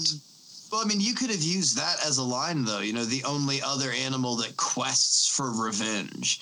It not necessarily seeks for, I mean, which is a point and a very big point of the movie, that this, unlike Jaws, starts with almost an innocent nature. It's not somebody going out of their way to harm or doing anything, or like Jaws starts off with somebody getting killed. They are whalers. Well, they're whalers, but they're trying to capture a whale for display. They weren't going out of their way to kill one. They were trying to get it for, you know, a horrible medical place research, but they were not doing it in a proper way. Well, yeah, they were going to take a whale. Whale hunters. Yeah, so they're going to sell it to a place that puts a whale in a tiny little tank and makes it suffer, but they weren't going out to hurt it. They weren't harpooning hardcore and just killing. The extravaganza of violence and sadness that is displayed post that establishment. But with the establishment of all these characters, Bo Derek in her first lead, and Not Richard Burton, but one of Richard Burton's best friends, Richard. And Keenan Wayans. Harris. Yes, not Keenan Wayans, but Richard Harris. You're given a display of these characters right off the bat of who they are, and what makes it fun is the Richard Harris character is so sympathetic, but he's a cunt. He's such a miserable dick, but you're sympathetic to him, and once the display of how awful this movie begins with a death of a wife and an aborted child, pretty much. Yeah. I saw this as a kid, and when there's a whale miscarriage, it freaked me the fuck out beyond belief. Richard Harris is what freaks me out in that scene. How upset that actor gets, how disgusted he is by his own actions, displays what you're going to get into for the rest of this movie, because now you have a sympathetic lead with a bastard, an anti-hero, but he's not established as an anti-hero. He's established as a bastard. He's supposed to be the Quint character, but you're supposed to hate him as to where Quint is. And he's playing an old fisherman. How you would feel about an old fisherman who is very conservative in his ways, especially for what 1977 when this came out, or 70. Well, compare him to the town, though. He's not. He's more of like a hippie movement fisherman. He took the business over from his dad, doesn't know exactly what to do, and the hardcore fisherman won't accept him because he, when the whale dies, the town tells him the orca mate is destroying and killing and hurting the town because of him, and he has to go fight it. He says that's bullshit. Fuck you. I'm not going to believe in that. He doesn't buy into the fisherman life. He just is making money. He's more like he's stuck in his ways. He's very stubborn the entire time, and he does what he wants to do, and he's not going to be told otherwise. But I would say probably one of the best things about this movie is when they do establish all these characters, how they establish Bo Derek, Keenan Wynn, Will Sampson, the Chief. The Chief is in it, and he plays the typical folksy Native American character who has to tell the stories of you're gonna die because you've done. That's the guy. Nature.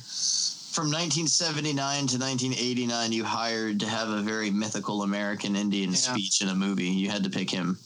And he does his job in this one as well. And what probably is so interesting about this movie, other than acting and character development, because Richard Harris is tour de force in this movie, is like how fucking epic the movie is. How epic everything is treated. Because like when the killer whale goes on a rampage destroying the town, there's all these very like beautiful shots of the town on fire while the killer whale just watches in pleasure, and just it's all very artfully done, and all the backdrops that they create that aren't on a location, because I'm pretty like when they go to the I guess to the Arctic, and they're after the Arctic Circle, and they're around all the fucking icebergs and all those things. It's a really like artfully production designed and shot for a killer whale movie. That's even a selling point to bring up and tell people about. This whale, this killer whale, sets an entire town on fire from the ocean.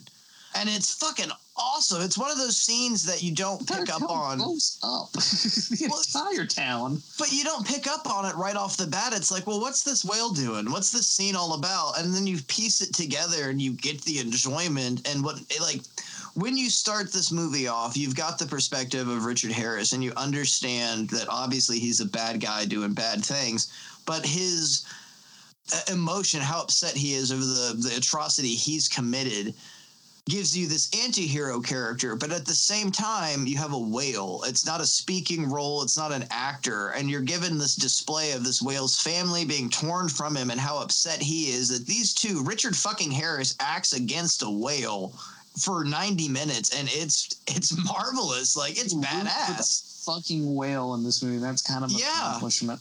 Like, and that last scene, though, I mean, spoilers, but you have very, very Jaws, Richard Harris on this iceberg and him falling down toward the whale. And it's not, you even get this display early in the movie of how many teeth the whale have and how vicious and how it could tear things apart. And you have all of this set up to have this very bloodbath, horrific scene. But instead, you get like the fucking Undertaker dropping Goldberg, somebody slapping just across the room, this just fucking insane scene with Richard Harris being nailed by the whale's tail onto a iceberg.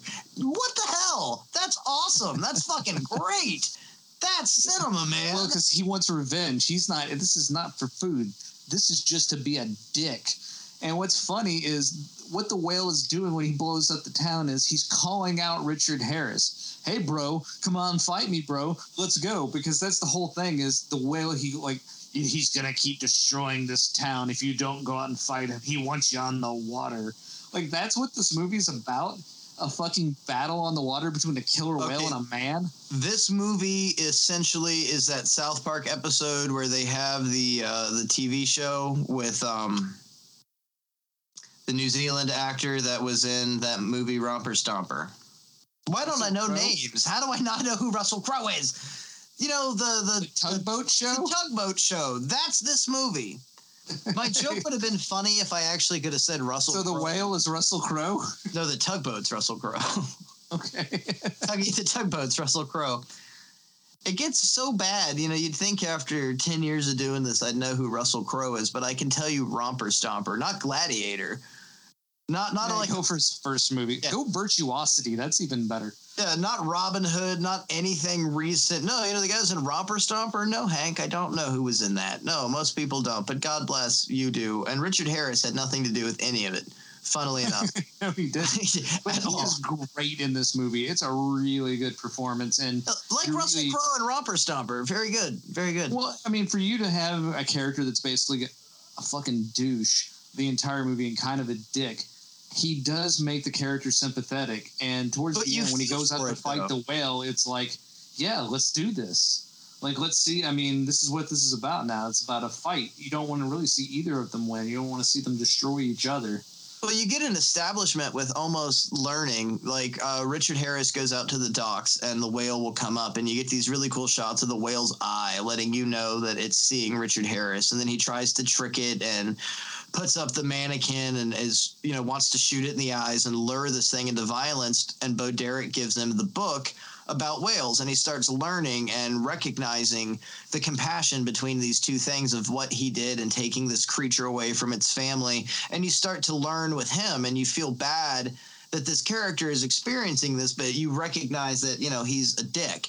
He doesn't want to learn, even when he's told by the Native American character, you've got to go do this. He laughs it off because to him, it's just a job. He just wants to get out of the town. They go to get gas. They won't pump them up with gas. They won't fill their trucks with gas. It's this point. It's not even so much you did something wrong. It's there's a cause and effect for everything. And if you do something, you have to pay for it. You've done something. You have to go fight the fucking tugboat. Well, I think ultimately at the end is Richard Harris accepts his fate and he's going on a suicide mission. He doesn't really want to die, but he, at the end of the day, knows it's a suicide mission. He's going to try his hardest for it not to be, but when they go to the Arctic this is what I have to do. I mean, that's the big ending where he admits, we're not coming back from here. This is the end. We got to go.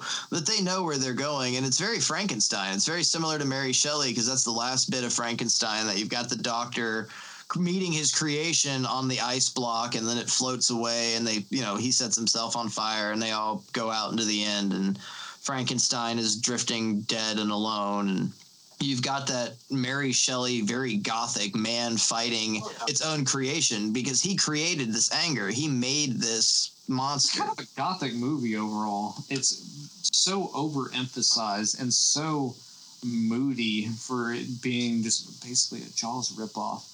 And this is a direct ripoff of a producer. I think it was Dino De Laurentiis. Just I need a big fish picture. So it's the big D. Big fish picture. And they were able to make this an experience overall to where I don't find this movie even cheesy. Cheesy at times just because you're involved with a fucking killer whale getting revenge, but they make you believe in it. And the next scene that always got to me when I saw this as a kid is Will Sampson getting crushed by the ice. I really liked him, and then died. I got real sad. But I think this movie overly affected me in a horror sense. I cannot remember when I saw it. I vaguely remember seeing this as a child at a drive-in, but I don't know if that's true or not. This was one of those things. I picked to do on the show, and I thought was a great idea, and then it hit me. Man, I've not seen this movie since I was like 15, but I get the general gist. It's an orca that goes around and kills people. And I sat down and watched it for the first time in about a decade, and it's just an emotional movie because you have to Hemingway-esque at the end of the day. It is, yeah, very Man in the Sea, very Frankenstein, and like I feel it's very apt comparing it with especially the end of Frankenstein, that these two things. And Man in the Sea, Hemingway itself, a man created a monster like Hemingway. Most of his stories were about man creating war and the awful, awful things that happen because of war. In this sense, somebody out of blind ignorance created a situation and pain and hatred that is comprehended on levels that aren't even for man, that even animal can understand pain and woe. And it's just emotional. It's different. Like Jaws, you just have this... It's a shark killing people. There's no emotion behind it. It doesn't even really state if it's rogue or why the shark's doing it. It's just very big, and it's eating children off the coast of Martha's Vineyard. In this sense, you have a reason behind things, and it wraps it up enough that you feel... when you finish this movie and you get to the ending credits, you feel kind of satisfied. You've seen a beginning, middle, and an end, and everything manifested itself. It's not saying it should be. Yeah, I'm not saying Jaws doesn't have that, but... I mean, Jaws definitely does. You've got them swimming off, and it's a buddy comedy almost at the end. But this made you at least fucking think about your repercussions or actions. Jaws is more of, for all extensive purposes, a reality-based concept. And with Orca, it's a very romanticized reality concept because it's very romanticized the life of a fisherman, the life of the sea, philosophically, as far as like Native American history goes, and all these different things. So it's honestly like a love letter to like old sea chanties and bullshit like that. And you feel it, and you get into the spirit and the mood of it all throughout the film. You are very much placed in this environment and are living in it. And that's what you really don't get from a lot of movies, and you do from this one, that they were able to like really kind of like the beginning of American Werewolf in London does this when they go to the pub. It's a lot of that same feeling where you really do feel like a kind of an outsider who's learning to belong in this brand new environment you've never been in. It feels lived in. It's fear. Real. It's like the fear of the ocean that Jaws presented. When you were watching American Werewolf in London and they do the whole pentangle piece and the guy misses the dart and they do that awesome joke about throwing somebody out of a plane and what was it? This is the Alamo joke, whatever. You feel like you're not a part of the crowd. And when you're watching Jaws, like even the establishing shots when the movie starts and they're swimming at night, you feel like you're out of place. The ocean is what's horrifying in that essence. And then with Orca, it's just the feeling of the unknown and being out of place because you look at these characters and your lead is a fucking orca. It's the actual whale. You're supposed to sympathize and understand that this creature has lost, just like you could have, or anyone in the world can experience loss. This big fish is the key. It's not Richard Harris. The fish outacts him, and that's the point. Yeah, I mean, I would not agree that the fish outacts Richard Harris. I don't think anybody can outact Richard Harris. Richard Burton, maybe. Nah, fuck that. I'm a Richard Harris fan. Cake in the Rain, baby, all the way. I'll give you one person that could outact Richard Harris, and it's one of his best friends, and that's Oliver Reed. I don't know. I still gotta go. To go with Harris? Really? Yeah, I like Oliver Reed, but I'm not a huge Oliver Reed fan. Yeah, let's bring up their other best friends since I've managed to mention all the Hellraisers. What about Peter O'Toole? Peter O'Toole was in Phantoms. He was the bomb in Phantoms. Phantoms like a motherfucker. not Lawrence of Arabia, Phantoms. Bring up Caligula. He was real drunk during that one. Well, just like I am right now, we all have our moments to shine. God, that was the best reference we've ever had on the show. We've never that made up for the whole Got the Last Shark and Shark Hunter and Tentacle all mixed up. Well, no, I didn't mix the last. No, I had some specific things. Let's give clarity to Hank tonight. I didn't fuck up Shark Hunter. I'll never fuck up Franco Nero, never, because he will come to your house and kill you if you fuck up. That's how important Franco Nero is. I didn't fuck up Orca. I didn't fuck up Piranha 2 or Piranha. Or Barracuda. I didn't fuck up Barrow. So I had two out of, I don't know the math. The things you really fucked up were Tentacles and The Last Shark. You got those really confused. Well, that's a fun point to bring up too. Those movies are very similar. They have almost the exact same plot. There's a point in both of those movies where a giant creature of some sort beats a boat from under and it cracks open and everyone falls into the water by an undersea cave. So and it's they both easy. have races where the racers are getting knocked off one by one. But only one did Shelley Winters do pure lines of meth on. And so I guess we've really reached the I wouldn't say the end of the barrel. We could keep going here, but nobody wants that. What, you want to talk about fucking crocodile movies and alligator? You want to talk about goddamn Crocodile or Killer Crocodile, whatever the fuck you want to call it? It's another Italian movie. There's two of them. Talk about Alligator with Robert Forster.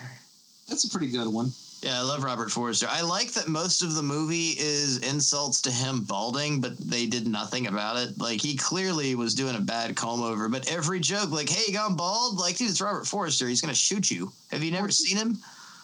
Just to wrap all this up, you can wrap it up pretty eloquently with the fact that even today, modern-wise, you have the Asylum making movies like Mega Shark, Sharknado, all these different things, and that's all still based on Jaws. That the Jaws ripoff film has gone for 40 fucking years at this point and continues to hold very strong. That you have shark versus octopus, giant fish, whatever, and Jaws really created this sort of genre. You can even go into stuff like William Girdler's Grizzly. That's another Jaws ripoff. You have a mayor not wanting the town to get shut down, except it's a giant bear as opposed to a shark, for Christ's sakes. You've got to look at the formats, though, like we brought up earlier with a Spielberg knockoff, a shark movie, or a Jaws knockoff. That a Jaws knockoff almost certainly has three major characters, a shitty mayor or an official lead, and a giant creature.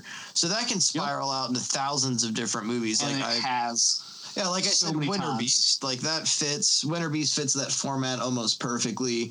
But then you have a shark movie, which could be a Jaws knockoff movie, which could be a Spielberg movie, like The Last Shark is, and all these things are wrapped together because that's the impact. I mean, you take something, and that's just it's really why Spielberg is such a big name. Jaws is part of the cultural zeitgeist of culture. And I'm not even talking to that bullshit dog whistle term of Western culture and all that. It's a shark culture in general. There are people in fucking India. There are people in Africa. There are people in Russia. It's a global fucking phenomenon of Jaws. Almost every country in the world knows what Jaws is and knows about the fear that Jaws entails with what people getting scared of the water. Not even that. I mean, afraid of giant beasts in some way.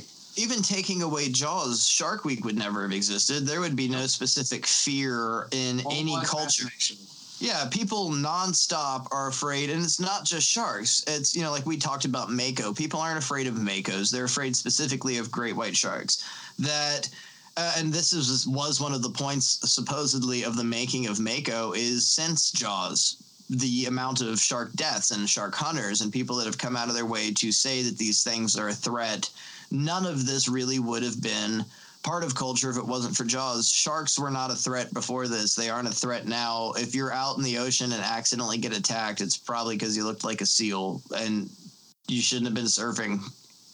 I mean, like, you should not go surfing. That's not what I'm saying. But, you know, if there are shark warnings up, if you're out at a beach, if you're in the ocean and it's 2 a.m, I don't know. Did you see Jaws? Did you see it? Sharks eat people. It happens. Think of the Kittner kid.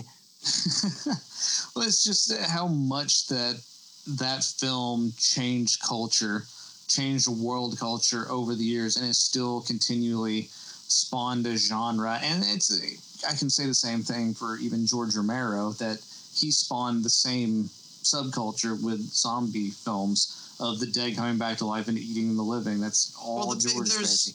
The big difference between that, though, is you take something that's already frightening. A human can be frightening. I mean, there's movies previous to Night of the Living Dead, like Night of the Hunter.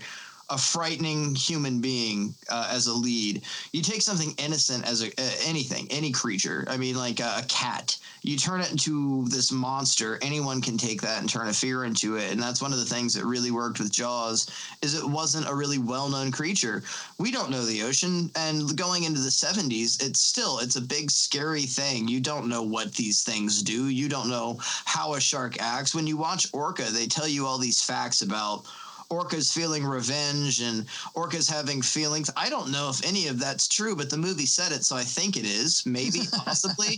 That's what you're listening to Orca for my facts. Yeah, but that's what you run with Jaws. They tell you all these things about the sharks and how it's once it tastes blood, it's just going to go on a frenzy. I don't know how any of this is true. I don't know any of these facts, but I'm fucking terrified because I don't live in the ocean. You really work with the unknown, and like I referenced at the beginning of the show, when you pull that curtain back in Psycho, you have no idea what's going to happen. When you see it's this guy, or you don't know it's a guy, when you see this female shape and somebody's stabbing somebody, it's just this ultimate fear. And so when the shark pops out of the water in Jaws, it's that same feeling mixed together. It's just something absolutely unknown. And that's like Tentacle pulls off that. The Last Shark pulls off that.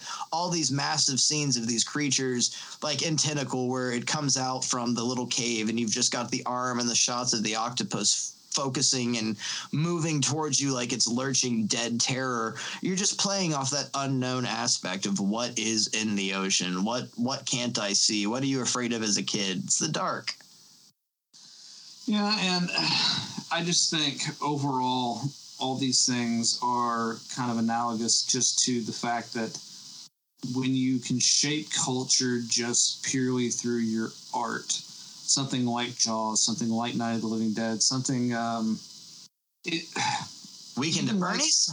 Well, I mean, even something like Alan Moore, and I use this because it kind of sums up how, like, in V for Vendetta, he wrote the whole story about the Guy Fawkes mask and all that stuff, and that thing has spun off into a cultural phenomenon just from a comic book one dude wrote in the 80s that made a movie and then got passed through culturally to other people. And people, if you agree or disagree with their ideals, it doesn't matter, but they wear that mask in kind of solitude of we are together. So it's just weird how someone, just like Alan Moore, a dude who's just hanging out in England and just who's a really weird motherfucker, is able to inspire that many people with just a piece of artwork. Same thing with Spielberg, same thing with Romero, same thing with Tobe Hooper. Jaws, and with its knockoffs, and the big fear that I think is quintessential that people remember is that shark fin and that big image that comes forward of not knowing what's going to happen and not knowing what's going to be next. And like moving forward with Spielberg's career, he went into a more family-friendly aspect with things, and Jaws kind of was left alone in the 70s and was left with just all of these knockoffs, all of this cultural shockwave that has still echoed and still continued, like a Deep Blue Sea, a movie that has nearly nothing to do with Jaws, but if it wasn't for selling it with sharks, nobody would have gone and seen that movie. It's the whole concept of smart sharks isn't scary unless you're already scared of sharks, which is what Jaws made you do. Well, that's what I mean. Like, it had to be established previously that this was a fear, like, you know, and then looking at Deep Blue Sea is like a one-up of that. It's just kind of like, well, what about they got human brains now? So you have these things established and you have fear, and it's set forward from nowhere, and that's kind of what the point of filmmaking is. You take boring intellectual property like a shark. It's a fish. It swims around mostly in the ocean, minds its own business, and does nothing. But what if it ate people because it's got all these teeth and this big ass fin? The whole movie, Jaws, is sold off of that fin. That fin peeking out of the water. Several of these movies, they just rip that off and use it completely because that's the fear. It's just giving you some form of imagery to make you remember what's scary. What is being afraid of the dark? It's the fear of the unknown. That big fin, you don't know what it is. It's coming out of the water. Where's it coming from? What is it? It's the unknown. Yeah. And it doesn't help that you're not on equal ground. I can't swim as fast as you, shark. This is unfair. So, I don't know, maybe next week. How many more Roger Corman knockoff shows can we do? What do we got left? We can start doing some of his weird Bonnie and Clyde ripoffs. Oh, there's a lot of those. That could be fun. There's a lot of those. We could talk about Big Bad Mama. We could, I don't know, dude. There's so much. I mean, we could go into Aliens knockoffs that Corman did in the 80s because there's a shit ton of them. Summer is ending. We could do apocalyptical knockoff movies. Mad Max knockoffs. There's a lot of those. Oh, yeah, we can do Mad Max knockoffs. Most of those are going to be Italian. Yeah, I'm fucking weird shoes on, folks. I'm kind of getting excited and a little bit of a hard-on over Bonnie and Clyde knockoffs. That was an awful idea. I don't know if I can do it, Hank. I don't know if I can do it. What's going to be great is if we do it, you get all the facts wrong on that show, and you confuse The Last Shark Hunter with every movie we do. Oh, I don't know how if I can sit through Big Bad Mama again. I don't know if I can watch a lot of that 70s exploitation shit. It's just, I have gotten myself into such a comfort zone with modern American garbage, like not modern, but like 1980s, 1990s video culture that a lot of that 70s stuff, it just beats me up at this point. You know what I've been doing? I've been watching every Nicholas Roeg movie in order once a week. Well, you're a little bit further back than I am. Yeah, I'm having some trouble getting back into the exploitation genre, so maybe this show will really kick us into a knockoff land. We can just keep this knockoff train going. There's only so many. I mean, we can... Jesus Christ. I mean, we can I'm struggling. Asylum knockoffs. There's plenty of different places we can go, man. It's just... Not doing Asylum again. That's not happening. It's really, like, what the show is up to is what Hank is going to tolerate for a week. Phantasm. That's what a lot of it is. Let's do Phantasm again. Oh, I can't do any more Phantasm. Not for a while. Give us a break on Phantasm. So do Phantasm Part 2 for 6 weeks. We'll break it up into little mini segmented shows. Oh, God. We're just spiraling until we find an ending. I'm going to have to get you back into some slasher films and really bottom of the barrel garbage slasher films. Maybe we can do all Canadian slashers. I love those. No, I mean, you got to watch Sledgehammer. It's the first horror movie ever shot on VHS. It's god fucking awful. There's a whole show. We can do Shot on Shittio all over. Oh, yeah. And you will want to pull your goddamn eyes out by the end of it. I just hope that somebody was listening to this episode hoping for, like, information or wanted to learn specifically about Shark Hunter or The Last Shark or Tentacle and just had a horrible time. Then they have a horrible time with a lot of these shows because some of the information's wrong sometimes. Sue me. This is a 2-hour-long episode where for 45 minutes I thought Tentacle was the Shark Hunter. And it's fine. They're pretty much the same movie.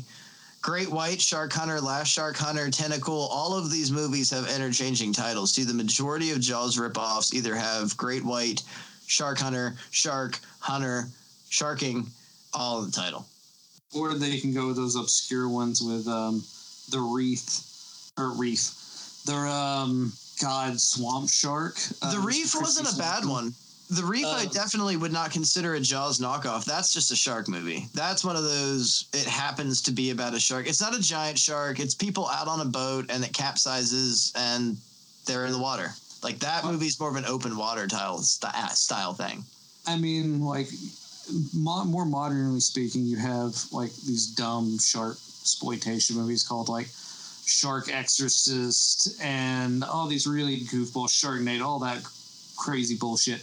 My personal favorite title for a modern shark film, it was the original title of Shark Night 3D, which was Untitled Shark Movie in 3D. That could be any open water movie right now. They wanted to put that on the poster, or at least the director did. Untitled Shark Movie in 3D. I actually like the open water series. I thought that was a refreshing change, bringing the terrifying aspect of the ocean. Then that's one of the big things. Like, that's what makes Jaws. For the first one, definitely, I would say that was the most it impacted culture most like Jaws did. The second movie, you didn't have any sympathy. These people did this to themselves. The first movie. Yeah, they all jumped off deck of their boat without looking to see where the ladder was. In open water, it's a situation anybody could get into, and that was terrifying. And that, again, like just that open aspect of the nothing. Like, you really have to look like that's something with Alien, that they're completely alone out here in space. No one can hear you scream. Black darkness, and when it lightnings, you can kind of see some shark fins around you. That's the one that was like, oh, fuck that. That looks like shit. I really enjoyed the Terrifying. Reef because of that, though, that the Reef has a lot of scenes where it's people coming face to face with sharks, that their boat capsizes and they're swimming to this reef, and one of the lead characters has goggles on and will look underwater, and it will do a shot of, you know, National Geographic fucking shark coming at you, but it makes you feel like you're out in the complete open with them, and that played off. Like, that was successful. Like, 37 meters down, I just didn't feel anything. You were trying to. That's CG shark nonsense. It's just not for me. I honestly would feel more terror even if it was a puppet. Something would have given me more realism than knowing that they're just in a green screen. And when you make it that obvious, again, like with Jaws, when they're in the water, they're in the actual water. When Robert Shaw's going down and you've got that big muppet of a shark eating his legs, it's still the vast, dark, brackish nothing. Like, you just feel like you're going down with the orca. It's scary. I mean, even when they're swimming off at the end, Brody and Hooper, you've just got that feeling of like, what if there's another one? What if there's one more? And then the movie ends, you're still left with a little bit of anxiety. Like, that worked. That's what made Jaws what it is. I don't get the fucking ocean. Fuck that. Well, I mean, that's like H.P. Lovecraft's entire career is showing you how goddamn scary the ocean is. It's endless. It's voidless. Even to an extent, James Cameron, a guy that started his career with Piranha 2, he's obsessed and fascinated with the vast deepness of what the ocean is, the nothingness. I mean, he's engineered and created submarines that the U.S. Navy doesn't even use that can get to the bottom of the Mariana Trench. It's the same guy that makes Avatar. That and cocaine abuse. Him and Bill Paxton, I think, have been to the bottom of the Mariana Trench more than any other people on this planet. James Cameron, the director of Terminator, and Bill Paxton have Jacques Cousteau, scientists, anybody else? Anybody want to go down there? You're just going to let Jim, that's what he does? Just, oh, fuck it, that's Jim Cameron's spot. He goes down there, smokes some cigarettes, hangs out with Bill Paxton. It's all right. Fuck it. Oh, That's what we explore the ocean doing. We just let James Cameron surf around with Bill Paxton. Now that Bill's gone, he's alone. That's sad. James Cameron is alone somewhere in the ocean right now. jerking off in fucking 40,000 leagues. I figured he was just doing blow. I don't know if you could whack it with that compression, because you'd be building like so much tension with, like, you know, the air to jerk ratio. It might blow the windows. That's why it's so pleasing, Hank. Well, that's autoerotic asphyxiation. That's why you... Have you learned nothing from David Carradine? Hang yourself in a hotel with Thai girls. That's how you get off. All right. We gotta wrap this fucking show up. Yeah, it's 2 hours, and it's all awful. So the ashtray is I've emptied it twice into the floor, and I've peed in it once. I've had to pee for 2 hours. The bottle, I peed in that too. It's empty. It's all empty. It's all over. So did you drink the piss in the bottle? No, I opened a new one. Okay. I gotta let it ferment a couple days, and then we sell it to the fans. What are we, the Howard Stern show? We're making pee jokes? Jesus Christ. What am I doing? I don't know. Ask yourself, Hank. All right, we'll cut this part, and then we'll just do the ashtrays empty and the bottles full. And we're counting on Raul, our sound guy, to really help out. You got any words of wisdom? Is that the end? Is that the pee joke? We're ending with a pee joke? Here's your words of wisdom. Stay the fuck out of the ocean. It's goddamn dangerous. That's why DVD is recorded in front of a dead studio audience. That's my DVD will now leave the air. That's my DVD is broadcast from Anytown, USA, with transmitters on top of the Empire State Building. From the staff and crew of That's My DVD, we wish you a good night and good morning. And now, our national anthem. This concludes this operating day.